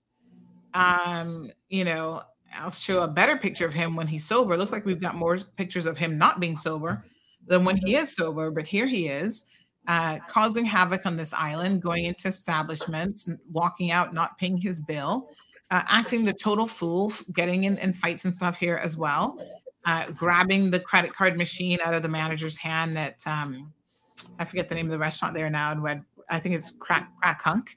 You know, I could almost tell you how that interaction went. He was probably asked to pay his tab and leave, and presented with a credit card machine, and he wasn't ready to go. And I would, nothing, he thinks it's enraging when people, you know, bring you a check before you've asked for it. Yeah. That's, I think it had something to do with him not wanting to pay the bill, in fact. But I don't, you know, I've never seen him do that. So yeah, well, maybe Penny's expensive to maintain. Oh, no doubt. He does like women that need a lot of hair and makeup and boobs and the dress, and the he likes that. So I don't know why. Time, do have some limited time on the show, Nicole. Oh, so yes. Let's fast forward a little bit here, and I want to talk about the divorce and also some of the message exchanges here. So we see February of this year, he said to you, Nicole, I've been thinking about you wanting alimony for 1 year. I ask you to drop this request. I've been generous to work with you and agreed to pay the full child support amount, which is based on you reporting no income. Paying around $2,258 a month is a huge chunk from my paycheck, which I can't afford. So this is the two of you in talks and negotiations, trying to settle some aspects of your previous union so that you can hopefully get a divorce and move on from this guy. And he's telling you that he's not going to pay the year of alimony. Well, and then he goes on to continue to threaten me that if I don't drop the alimony, then he's just going to stop paying at all. So now he didn't pay anything for over 2 years. And then all of a sudden he popped up with this random amount of $900 ish that he was going to start sending. And then he decided to, after a while, once I got used to that, you know, being able to count on that, then he would just pull that support whenever he wanted. And that's what he's been doing the majority of this year, is he just pays 1 month, doesn't pay another month, knowing that I'm dependent on it to get the rent paid. So I've been through numerous evictions. Yeah, I noticed what he said in this one about, you know, how you're putting pressure on him to pay to all this money. He says, I cook my meals during the week and focus on my work, do my oil painting. I think he meant to say ride my bicycle, but he says write my bicycle, listen to my music after work. Penny is still my girlfriend, even though she's older. I don't know what that has to do with anything, but I spend the weekends with her. I promise I will financially support you. I'm not in a hurry to divorce you. Are you? Why wouldn't he want a divorce? I mean, he's here in the Cayman Islands living his best life with Penny. So why not get a divorce? That doesn't even make any sense. Why would he not be in a hurry to divorce you anyway? He's in a full-fledged relationship with Penny. I hope Penny's paying attention, because he's probably telling Penny something very different. Penny is being abused as well. I'm not saying he's beating her, but like the narcissistic abuse is there. And I could tell by the way she responded when she got out of the car during the altercation. She's trying to hide him. She's trying to dissipate the situation, because she knows. She knows what's in store if she can't get the situation to de-escalate immediately and get him out of there. And that's, and I see it, and I feel terrible for her. But, you know, at the same time, shame on you, Penny, because you are out every weekend spending my children's money. The money that they need to live for school supplies. But he's trying to make it, I chuckled when he's trying to make it sound like, oh, he's staying home eating peanut butter and jelly sandwiches, when he's going to Macabuca and other places, running up a bar tab. And liquor in Cayman is not cheap. So, you know, if he's doing that every weekend with his drunken self, apparently Penny is also married, but I guess this is a Christian community where none of that matters. He goes on to ask about your health in typical narcissistic fashion. About last month, you sent a cryptic message about metabolic acidosis and anion gap. What was that all about? Well, in Are you 2019, I got sick and yes, where I got really, really sick. And so I'm still recovering from that. Yeah. When your whole body dies and you're on full organ system life support, no brain activity. I love how he analyzes you. I mean, this is so typical of a narcissist, where he talks about, you taking stuff for PTSD caused by him, no doubt. Are you anemic? He says, I've always known you were a woman who was very hyperactive in your mind, very anxious, over analyzing. So now he's mentally diagnosing you. Very difficult for an introvert, hard to express my emotions type of guy. A mild form of autism. So who has a mild form of autism, you or him? Who's he trying to say? He has a mild form of autism. He did not know. Our son has it, and he was diagnosed at 3 years old. And at that time, Rob was 43. And that's when he got his diagnosis. And okay, so now he's saying that you might have a mild form of autism as well? No, he's talking about it's hard for him to understand someone who is like me, which he has ADHD. I have ADHD. I just have inattentive ADHD, which is exactly the truth, where all my hyperactivity is internal in my mind, whereas someone who explains it outwardly is, bouncing off the walls and always has to be busy.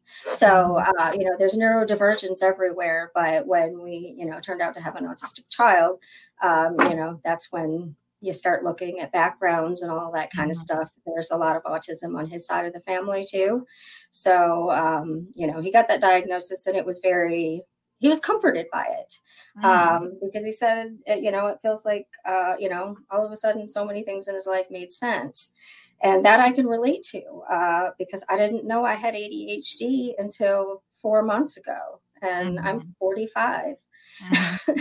And once I found that diagnosis, and you wrap that into the PTSD stuff, like you don't know what's going on. It's hard to figure out what's what. But as soon as I got that diagnosis, I was like, oh, okay. So now so let me just life makes sense. And say to our radio listeners that we're going to continue the conversation for a little bit longer in social media with Nicole here, but of course the radio will be ending. It'll automatically shut off here in just a second. Okay. So, radio listeners can always switch over to the social media stream. We're on Facebook and YouTube. We've got almost 400 people between those two who are listening to Nicole's story. And we're going to get a little bit, Nicole, into the whole divorce situation, because I found this to be quite interesting as well. So let's talk about this. Apparently he tried to divorce you without you knowing anything about it? No.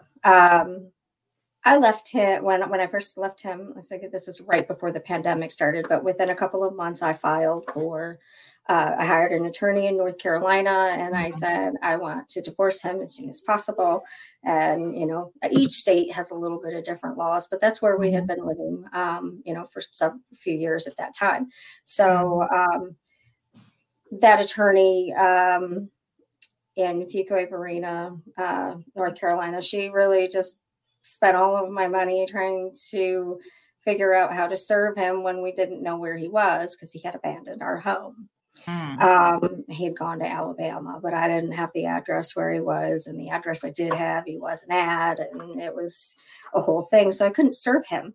And then I'm in Ohio, and then I put in an application with legal aid to help me with this. And after over a year of him, and by now we know where he is. We know that he's in the Caymans, because I didn't know where he was for the better part of 2 years to even know where to serve him. So he just kind of disappeared, and he did it on purpose so that he couldn't be served with anything. And I forgot where I was at. So after all of that time with legal aid, the best advice that they came up with me was just stay married to him. And I'm like, that's ludicrous. And they were like, well, it's up to you, whatever it was. And I'm like, I just need time to think about this. I was like, that just doesn't even make sense. I'm like, how is that's the best that we can do? I'm like, this is awful.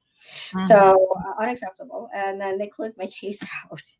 So when I asked for 2 years ago, I asked for passports for my children. I had an opportunity to take my children to Dubai for the summer random thing that, once in a lifetime opportunity. And I needed their passports, which meant he needed to sign for them.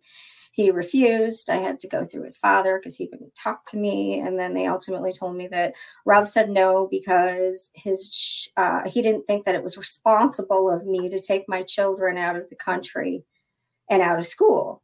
And I was like, it's summertime. And who are you to tell me what is and isn't responsible for me to do with my children? You abandoned them. I'm taking care of them. So you don't get a vote. But anyways, he refused to do that. And then later on, he told me that the real reason he said no was because he was afraid that I was just going to bring them to the Netherlands and drop them off and tell him that he had to take care of them from now on. And he, quote, could not afford them because it is so expensive for expats to send their kids to school. Something in the Netherlands. No, in Cayman, because he's in here. Yes. Yeah. Okay. So he would not give me their passports because he was afraid that I was going to literally force him to be responsible for the children physically, which no, I wouldn't do that. But anyways, he admitted that that's the reason why he crapped all over this incredible experience for all of us is because of his own selfish concerns.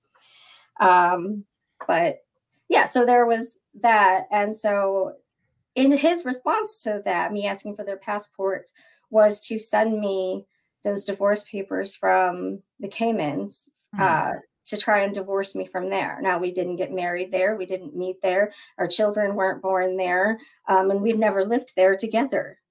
So there was Cherry Bridges on the island there. I spoke with her and she was a tremendous help to me.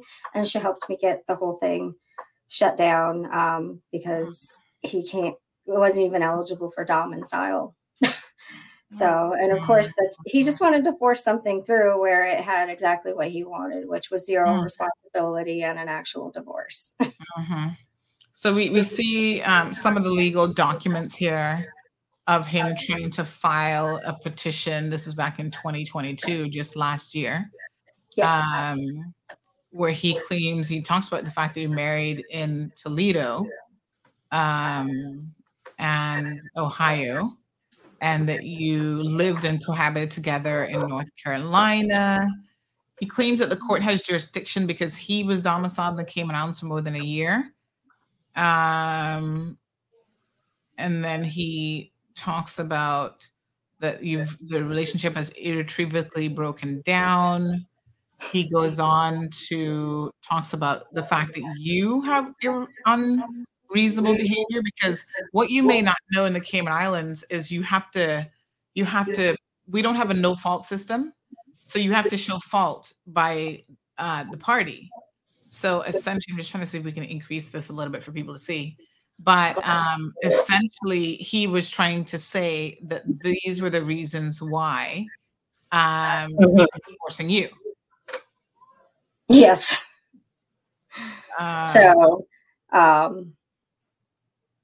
Cease communicating, not husband and wife, not being in a relationship. Marriage is broken down irretrievably. There's no prospect of reconciliation. He says that there are 2 children of the marriage. The petitioner was the shocking part of that for me.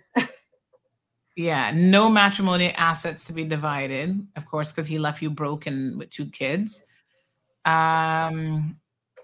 He says that there's no other proceedings in respect of the said marriage pending before the courts of the Cayman Islands or in any other jurisdiction. But weren't the 2 of you trying to come to terms with child support and so on? Not at this point. Oh, okay. He was just refusing to pay anything. His logic was that clearly they were still alive after all this time on their own with me. So clearly I don't need him. We don't need him. Or his money. I'm like, that's not true. Wow. That's really, really not true. Yeah. So Cayman Family Law did this petition for him. And yes, he was seeking no visitation or contact with the children in that document, and seeking no alimony, or paying no alimony or spousal maintenance or whatever, and $1 per month in child support for both children. What? Yeah, it's in there. I've got.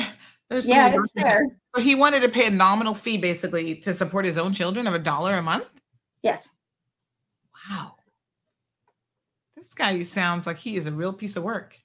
So after I shut this whole crap down, thank you, Sherry Bridges, very, very much. I don't know how to thank her enough for that. It was extremely stressful.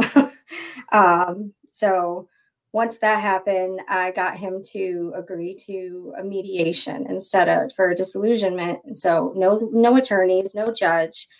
You know, you go through a mediator. We come to an agreement. Judge signs off.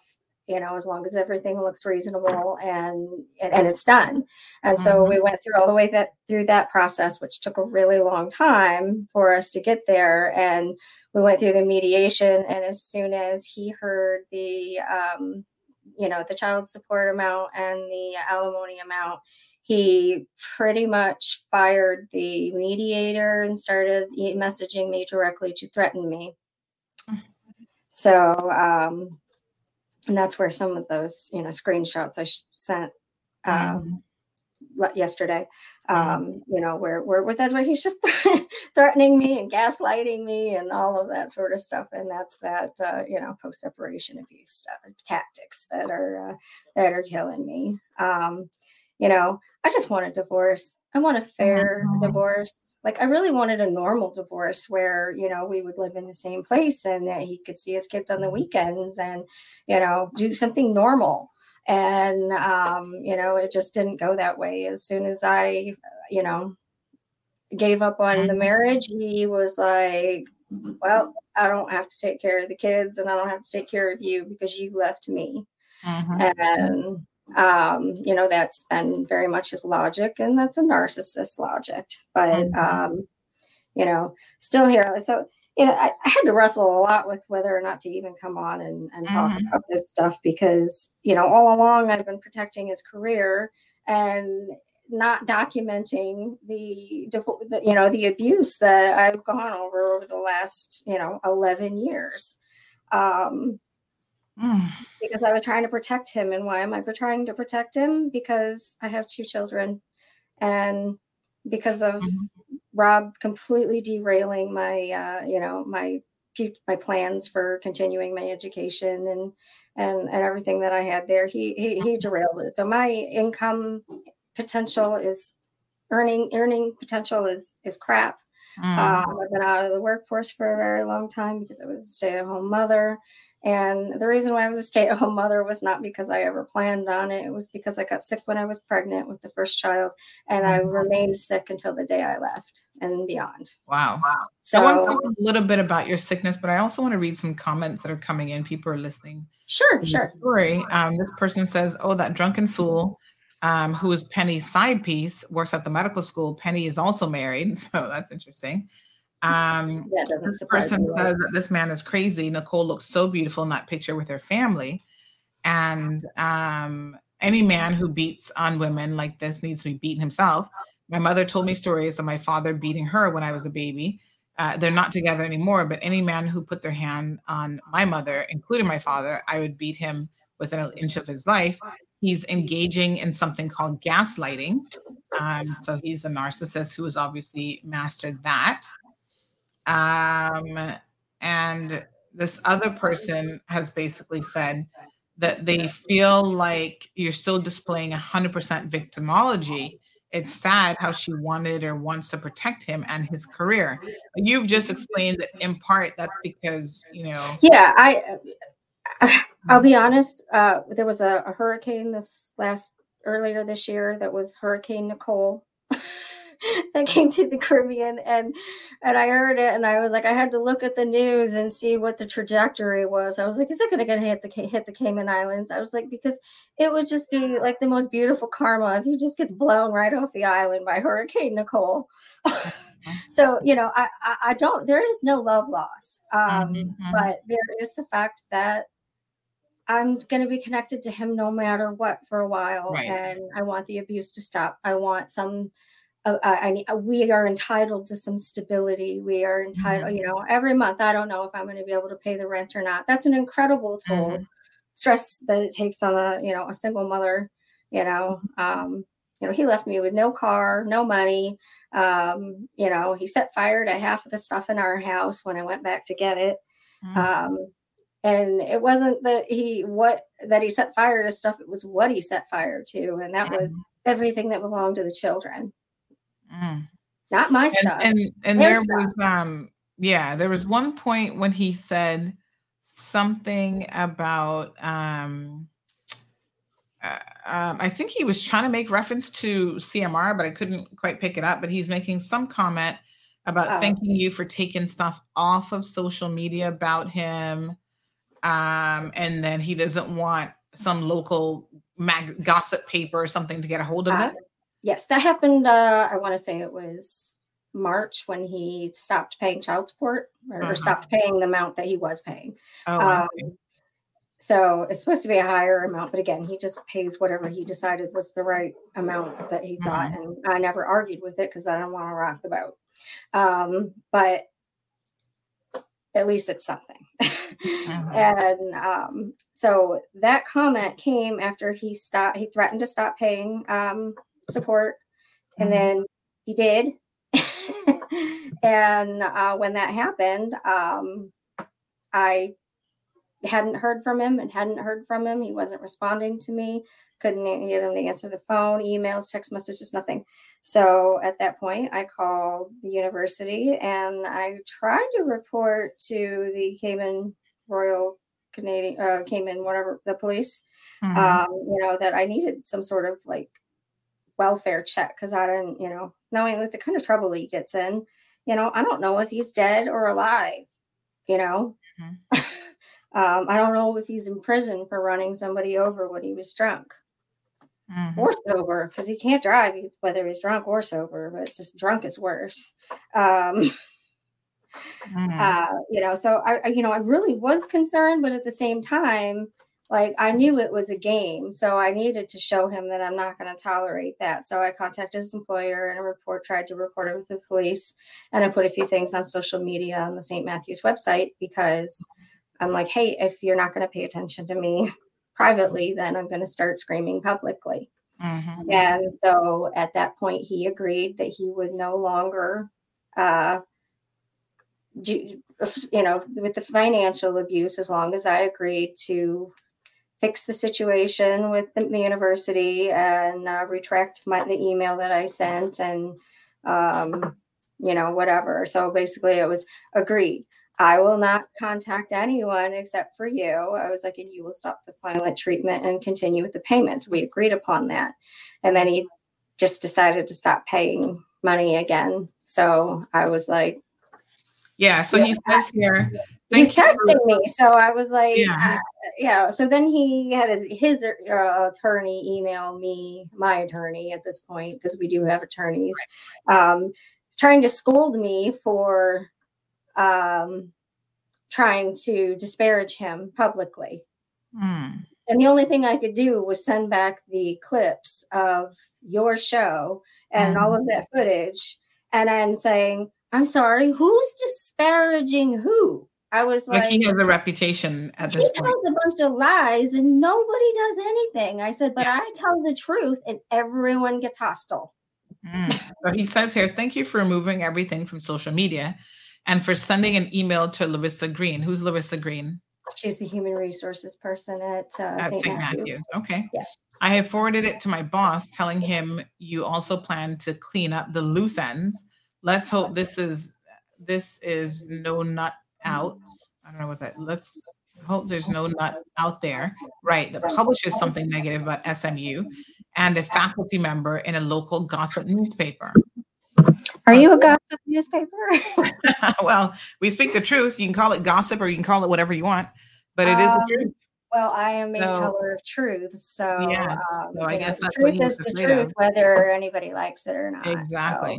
So he says, Nicole, I'm very proud of you. You raised the boys by yourself in these stressful situations. You deserve a lot of credits, he says. I regret that it had to come to all of this. You are the only role model they have. At least he admits something. You need to be strong, healthy, and without stress to raise them. Deep inside, I'm very sad not to be the proper father for them. Trust me, I swallow these feelings and hide them inside. I am sure they have learned how to live without their biological father and don't miss me anymore. What a sad thing to say. I will always love them. I miss Nick to sit on my, I think that's supposed to be lap, when I paint or snuggle with me in bed. As I said, I try not to think about these moments. There's also the reason why I find it so difficult to talk to them. I have to do a better job of communicating with them. Please give me another chance in FaceTiming with them. Ask them if they're up to it. Wow. And then he goes on to talk about how his children don't deserve to live in poverty, but this is the same man who wants to pay you $1 in child support.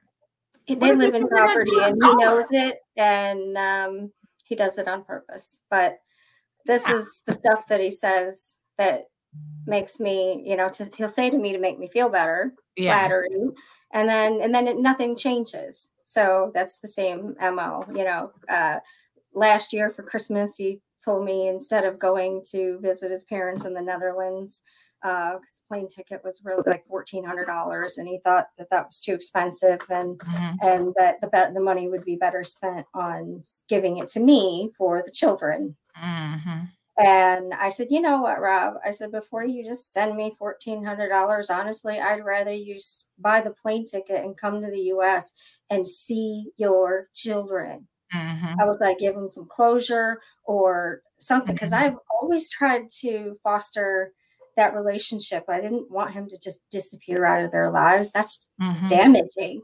My youngest boy has terrible PTSD and anxiety, and he used to be just a little love bug, snuggled with his daddy all the time. And then one day his daddy was gone, and now he won't let anybody touch him, including me. Like only with special permission am I allowed to snuggle him. Wow. He claims that he's not living an expensive lifestyle here. I do still live by myself in an apartment that cost him $2,200. I mean, he could probably find something a little bit cheaper. I know Cayman's expensive, but there are other options. I told him to get a second job, and he thought that was the most appalling thing that I had ever heard, or he had ever heard. But he thinks it's okay for me to work myself to death. So you reached out to St. Matthews. What has their response been to all of this? They've ignored me. Oh, wow. This is where I've struggled is, earlier in the marriage, I reached out to Rob's parents and I said, please help me. He's an alcoholic and I need help. He's hurting us, and it's gonna, you have to help.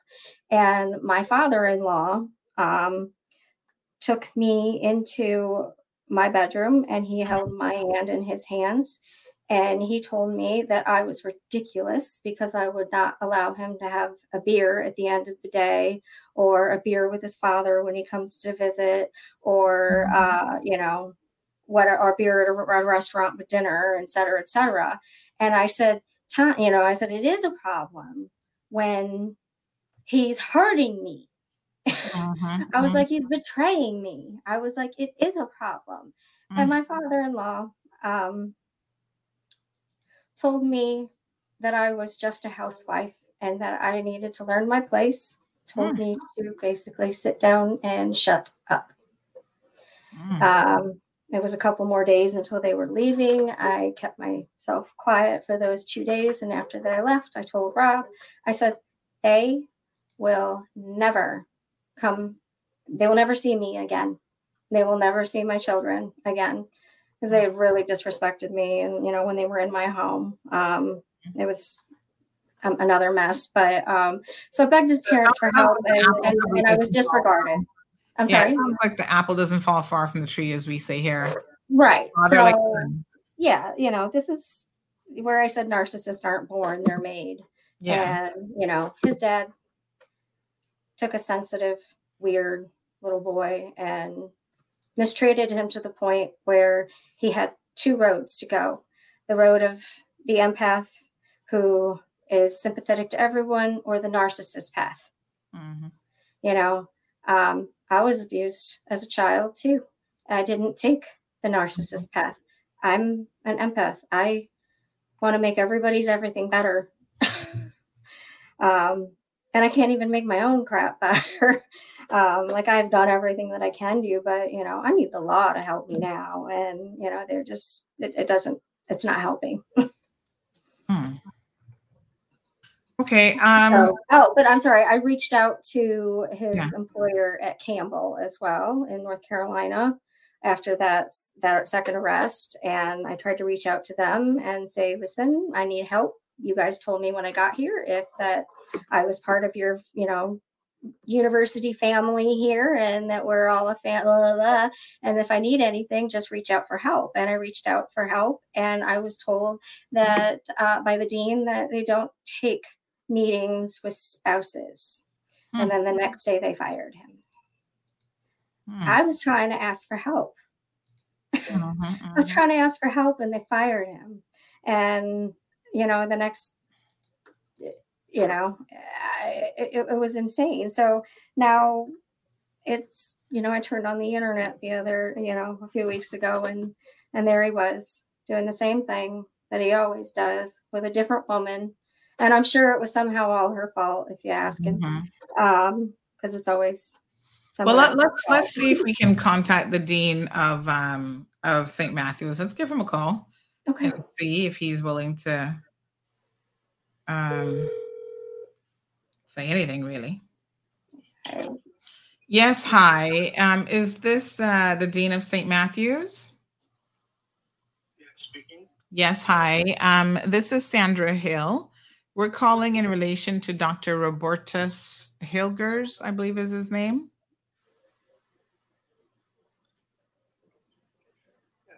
I'm sorry that I cannot really comment on that, Sandra. Mm-hmm. If you can excuse me. Yes. Well, I just wanted to, I suppose we don't really expect you to comment, but perhaps you might want to watch today's program because his wife is on the program today, talking about his history of alcoholism, abusive behavior, his multiple arrests in the U.S. We've got multiple mugshots. You know, he's gone around calling people the N-word, getting in bar fights and so on. You know, pictures of her bruised and beaten face. So refusing to pay child support, offering her $1, trying to fraudulently obtain a divorce from her. All of this stuff, perhaps you might want to, you know, she said she's reached out to you guys and you've effectively ignored her. So maybe it's time that you listened. Sir, I'm on the line. I would love to. As I said, I'm sorry, Sandra. I got to go.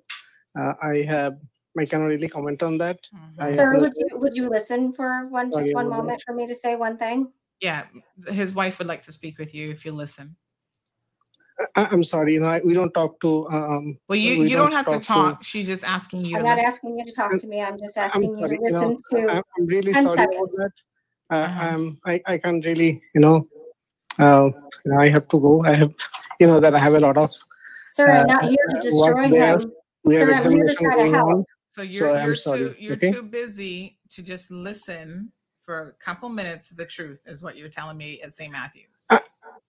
I can't because I have to attend to the exam thing, which is a priority to us. I'm really sorry, Sandra. Okay? Your exams are priority over everything else. Can I also say to you, as the dean, I don't know if you were the dean there when that young lady got sexually assaulted, and you guys had your sorry again, Sandra. I'm sorry. As I said that you should know that the exam is a priority for the university, and there is an exam going on. I have to go. What about the people at your I'm sorry. university? You don't care about the students who are sexually assaulted, and then you tell your staff not to help the police? Like, you don't care about hiring an abusive employee who has a history of beating women and not wanting to support his children? Like, your exams are more important than any human beings? That's what I'm hearing you say. And I just want to be clear as to what you're telling me. Dean, you can see how this comes across a particular way, right? Hello? I'm sorry. I'm hanging up. Okay. Bye. Wow. Excuse me, well, please. I Sorry. think people need to know what very Matthews is all disappointing. about and probably yeah. not support that university either. But thank you anyway for answering the call.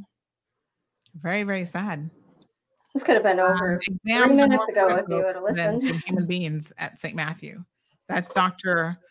Amitabha Basu, Dr. Basu there at St. Matthew's University, basically saying it's his exams that are the most important thing right now, and he can't even listen. I can understand why he might not be able to say anything, but the fact that he can't listen to me is shocking.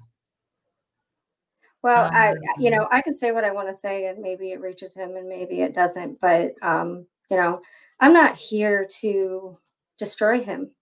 I'm not here to get him fired. I'm not here to get him deported. I'm here to ask his employer to help him. Here in the United States, if you have a problem with substance abuse or alcoholism or something like that, is if you go to your employer and you say, listen, I have a problem, there are policies set in place that have to preserve your job while you go through the proper channels with your employer to go through the therapy, whatever their policy is, that you need to go to rehab and, you need to go to meetings and, that kind of stuff. And then you retain your job. And, I don't know what this, if there's anything like that there, but, essentially, I don't want them to get rid of him. He is a wonderful teacher. He teaches a subject that is very complicated, very hard to teach, hard to find professors that can teach it effectively. He has a brilliant mind, and if he would get off the booze, he'd still be a narcissist, but he probably won't be an abusive, selfish, because he drinks to drink away that conscience. If you take that away, he's going to have to sit and deal with who he really is. And that's what he's not capable of doing. And, that's a mental health issue. He needs mental health treatment. He needs to get sober. He needs to commit to it. He has lost a job. If you look at his LinkedIn profile, every job he's had has lasted 2 to 3 years. And that's because it only takes 2 to 3 years for him to burn out at one place, and then he's got to move on and move on and move on because he can't keep his functioning alcoholic facade together, for that long. Wow. So, and I have to wonder what sort of reference and background checks these people are actually doing, that they are actually even hiring him, to be honest. I mean, when Rob got the job and he first started talking to me about the job, which was over a year after he started working there, he was telling me how happy he was and how lucky he was, and that he had gone an entire year looking for a job after the last situation.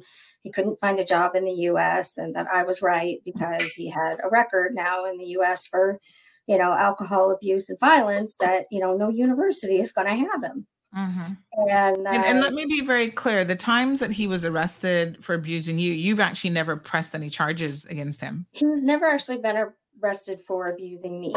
So I called the police on Mother's Day because I needed help making sure he didn't end up dead. And he made the situation worse. There was another situation, I think a month later than that, where he was home driving drunk. He broke my phone in half because he was angry about some things and dragged me around the house by my neck and everything else. He was just absolutely enraged. And then he wanted the keys so that he could go wherever he wanted to go. And this time he didn't have his keys yet. So rather than try to stop him from leaving, I just took the keys on the wallet and I hid them. And so he didn't have any money and he didn't have his keys. I'm not going to just let him go drive drunk, you know? And nor do I want to call the police and say, my husband just left drunk. Please go arrest him. You know, I just want him, you know, I want him and everyone safe. And so there was that situation, but he called the police on me to tell them that I took his stuff and wouldn't return it. So a police officer showed up. Rob explained the situation. He reeked of gin, and I could see the officer rolling his eyes. And he says, so he goes, have you been drinking, sir? And he's like, no. And he's like, sir, I can smell the gin all over you. And then it got flipped around and said, you know, technically it was illegal for me to take his belongings and that I, you know, I needed to return them. And I went, oh, well, if he's allowed to lie, so am I. I have no idea where his keys and his wallet are. I said, I just told him that to mess with him, sir. And he almost got in a fight with the, you know, the person that the officer that he's speaking with, because he challenged him. And so I had to assert myself in between the two of them because Rob was ready to start fighting with a police officer because I would not give him his keys to drive drunk. And you see how absurd that sounds.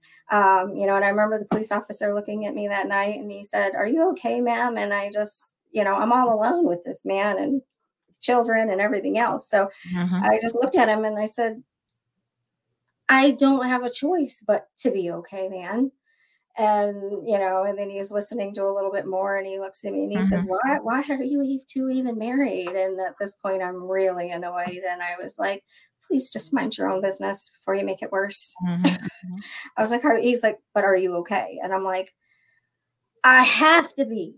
I don't have a choice. If I'm not okay, my children have nowhere to go. So unless you plan on removing him from my home, you know, I was like, the police are not near, you know, they want to be helpful, but, you know, it's really difficult when your abuser is standing right there. So, and even if they weren't standing right there, you know, there's consequences later if you displease them or mishandle something to their liking. So, anyways, wow, it's shocking and unbelievable at the same time. You know what he's been able to get away with. Nicole, I want to personally stop thank getting you. away with it. I would like his employer to hold him accountable for sobriety. Yeah, I mean, it's in his best obviously, interest. It's in my children's best interest, which is in my best interest. It's in the university's best interest because then they get to keep somebody that really is a good professor. You know, narcissism aside, he's a good professor. He's an asset to them. Sober. But he can't run around the island and make a fool. He's going to hurt somebody. I don't want to tell my babies that their father is now in prison for killing someone or that, you know, he's dead. You know, I don't want him kicked off the island with nowhere to go. It's probably nothing to only do a matter of either, time you know? before that happens, really. So looking at his LinkedIn, I can see that he was at Texas Tech University for 3 years and 2 months. Yes. He says he was a regional manager at DMT USA for 10 months only. Yes, that's when we met. At the University of Texas at Tyler Health Sciences for 7 months. So you're right about him not being able to stay any place for long. He was assistant professor at Campbell University 2 years and 6 months. And now he's been at St. Matthew's University for 2 years and 8 months. And now he's all over your island wreaking havoc. Yeah. With a different woman. And with a different set of problems. Not being held accountable. You know, but the same problem. So you know, I don't, you know, it's one of those things. It would be really easy for me to hate him and where did for his arrest records, where did the one take place in the bar fight and stuff like that? So I'm wondering how he was able to get a clean police record to even come to the Cayman Islands, because that's a requirement. He doesn't have a clean police record. He has a record in North Carolina for trespassing, drunken disorderly, and assault. Wow. I don't know if they were misdemeanors or not, but that's what was the result of that baller fight. All of that stuff happened in court after I had gone. So I, I wasn't privy to those details other than what I can read on the internet. Well, it certainly does beg a few questions in terms of how he was able to even get here.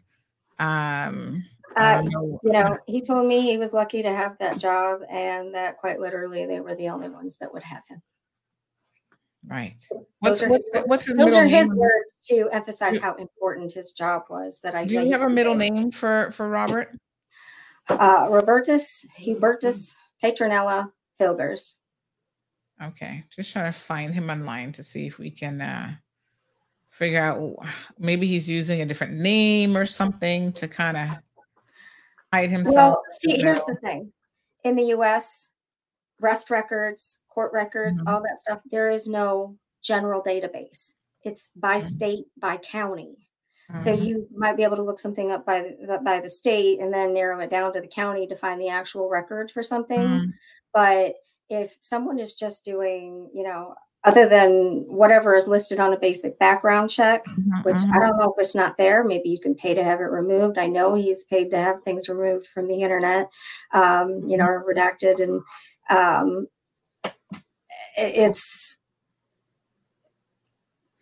I'm not really sure. So, but that's why, what does a background check look like in the Caymans versus what it looks like in the U.S.? Is it the same report? Are we pulling the same data? Yeah, we don't know. Obviously, the U.S. being a lot bigger, it's probably easier to it's a lot easier.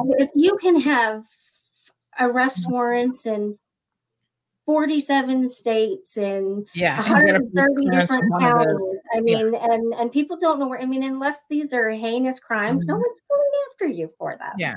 It's the only time you're getting arrested for those things is when you get randomly pulled over by the police, which is why you see people running because they're like, "Oh crap, I'm definitely going to jail." Yeah. So he is he's an American citizen, I take it, at this point. No, he obtained his permanent residency by our marriage, so this green card. And then after the 3 years, he was eligible for citizenship. He took the test when we got to North Carolina. He took it 11 days too soon or something like that. And with with immigration, they have absolutely zero wiggle room for even the tiniest mistake. So he went and took the test, paid the fee. At least that's what he told me. For all I know, he went to DC with a woman, but passed the test and then got a letter saying, which I think I did see the letter, so it was probably true. But saying that it wasn't he wasn't eligible yet, and that he would have to repay the fee, resubmit the application to take the test and retake the test. So it was like $500. And so from what I gather, he never got around to doing that. So he told me that he is no longer, that he lost his green card because he has not been in the U.S. in 2 years. And I don't know if that's technically true because he is very much legally married to a U.S. citizen. So I don't know what the immigration laws are on it. I don't know if he's telling me the truth, but I've got 2 children to keep up with rather than look up yet another international law that is confusing, that doesn't make any sense, and no one knows how to execute. Okay. All right, Nicole. We appreciate your story. My goodness. Thank you for having me. Wish you the best of luck with this. I'm not really sure how this is going to all pan out. No, I don't know what the result is here. His cooperation is key. Just please cooperate with me. I want to be divorced. This can't keep being a central thing in my life if I'm going to move on with my children. So, if he would just cooperate, this could be over really quickly. Even if we go to court, it would still be over a lot quickly if he would just cooperate. So that's where I am. And I'm just kind of stuck being married to him because I can't go to, there's like I asked, I was like, how much time has to go by? How many attempts do I have to make before I can bypass this and go to a judge and say, listen, I've been trying to do this for 4 years and I'm on my 6th attorney. And, at what point can we just say, he's not going to cooperate, so give her the divorce? That won't happen. So the service thing is key. So it also costs about $2,500 to have someone served internationally in the Caymans from the U.S. So if there's anybody out there that would like to serve Dr. Hilgers with some papers, I'm sure I could, if you're certified, I'm sure I could get my attorney to give you a call. But I really don't know what to do except reach out to the people of the Caymans and, maybe social pressure. I'm not telling you to throw rotten food at them in the streets or anything, but, establishments, restaurants, bars, liquor stores, you can all refuse them service. I know it sounds ridiculous to try and force somebody to be sober, but we can make it a lot harder for him to be a drunk. But the more, the more sobriety he has, the better off he's going to be for himself, for everybody, because he's a narcissist and he exists in the world and he had a family and still has a family and we have to live with it. So I don't want to. I don't want to be an evil, bitter, jaded woman scorned or anything like that. I still want to see him eat, just not at my table. Right. And the problem is that he doesn't seem to want to see us eat at his table or anybody's table. So sad. Nicole, thank you so much. It's important that we hear from victims and that you're able to share your story, because I think surely there's someone who's listening this morning that you may have saved from another drunken narcissist, another abusive relationship. People, I think the bottom line is if you see the signs early, even at the honeymoon, try to get out as quickly as you can. The sooner you get out, the better. Do you have the TikTok video that I sent you? That was something that so perfectly spoke to me when I was trying to come to grips with. I was trying to come to grips with what this phase is that I'm in, where it still feels like I'm being oppressed and abused, but yet I'm, everybody, technically I'm free, but I'm not. It's so here. There's a lot of influencers out there that are. There's tons of materials about narcissists, but there's very little material about what happens after you leave the narcissist. And so when I saw, that particular TikTok video, it just sort of rang true for me. And I, just that, 30 seconds that it is long will really help people understand what the people in your life that have left an abusive partner are still going through, especially if they have children with that partner. So let's play the video as we wrap up and we end this show for sure. Thank you so much, Nicole. Thank you. Appreciate it. Thank you for having me. This myth that single moms can just leave their abuser. Single moms don't leave their abusers. Single moms have to escape their abusers. It took my mother over 2 decades to get away. Stop minimizing the complicated, difficult, and prolonged process of escaping. Saying you're leaving is the easy part, and getting out is only the beginning. Having a place to go, having the money to get the place, finding a job, setting up daycare, trying to get all the bills back into your name when usually he's fucked up your credit. Post-secondary abuse is real. Women being stalked and abused and threatened and accused of things by their abuser exists. Don't tell women how easy it is to leave if you've never been in an abusive relationship. And even if you have, you haven't been in her abusive relationship. It is so much more complex than most people can even comprehend. The just leave comes from the never been through it people.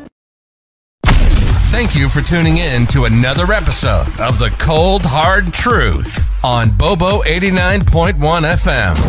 Cayman's #1 talk show is live weekdays from 7:30 a.m. Never miss an episode again. Watch anytime on CMR's Facebook and YouTube channels for the latest show episodes. Don't forget to follow us online on our social media channels. And visit CaymanMarlRoad.com for all the latest news and community happenings.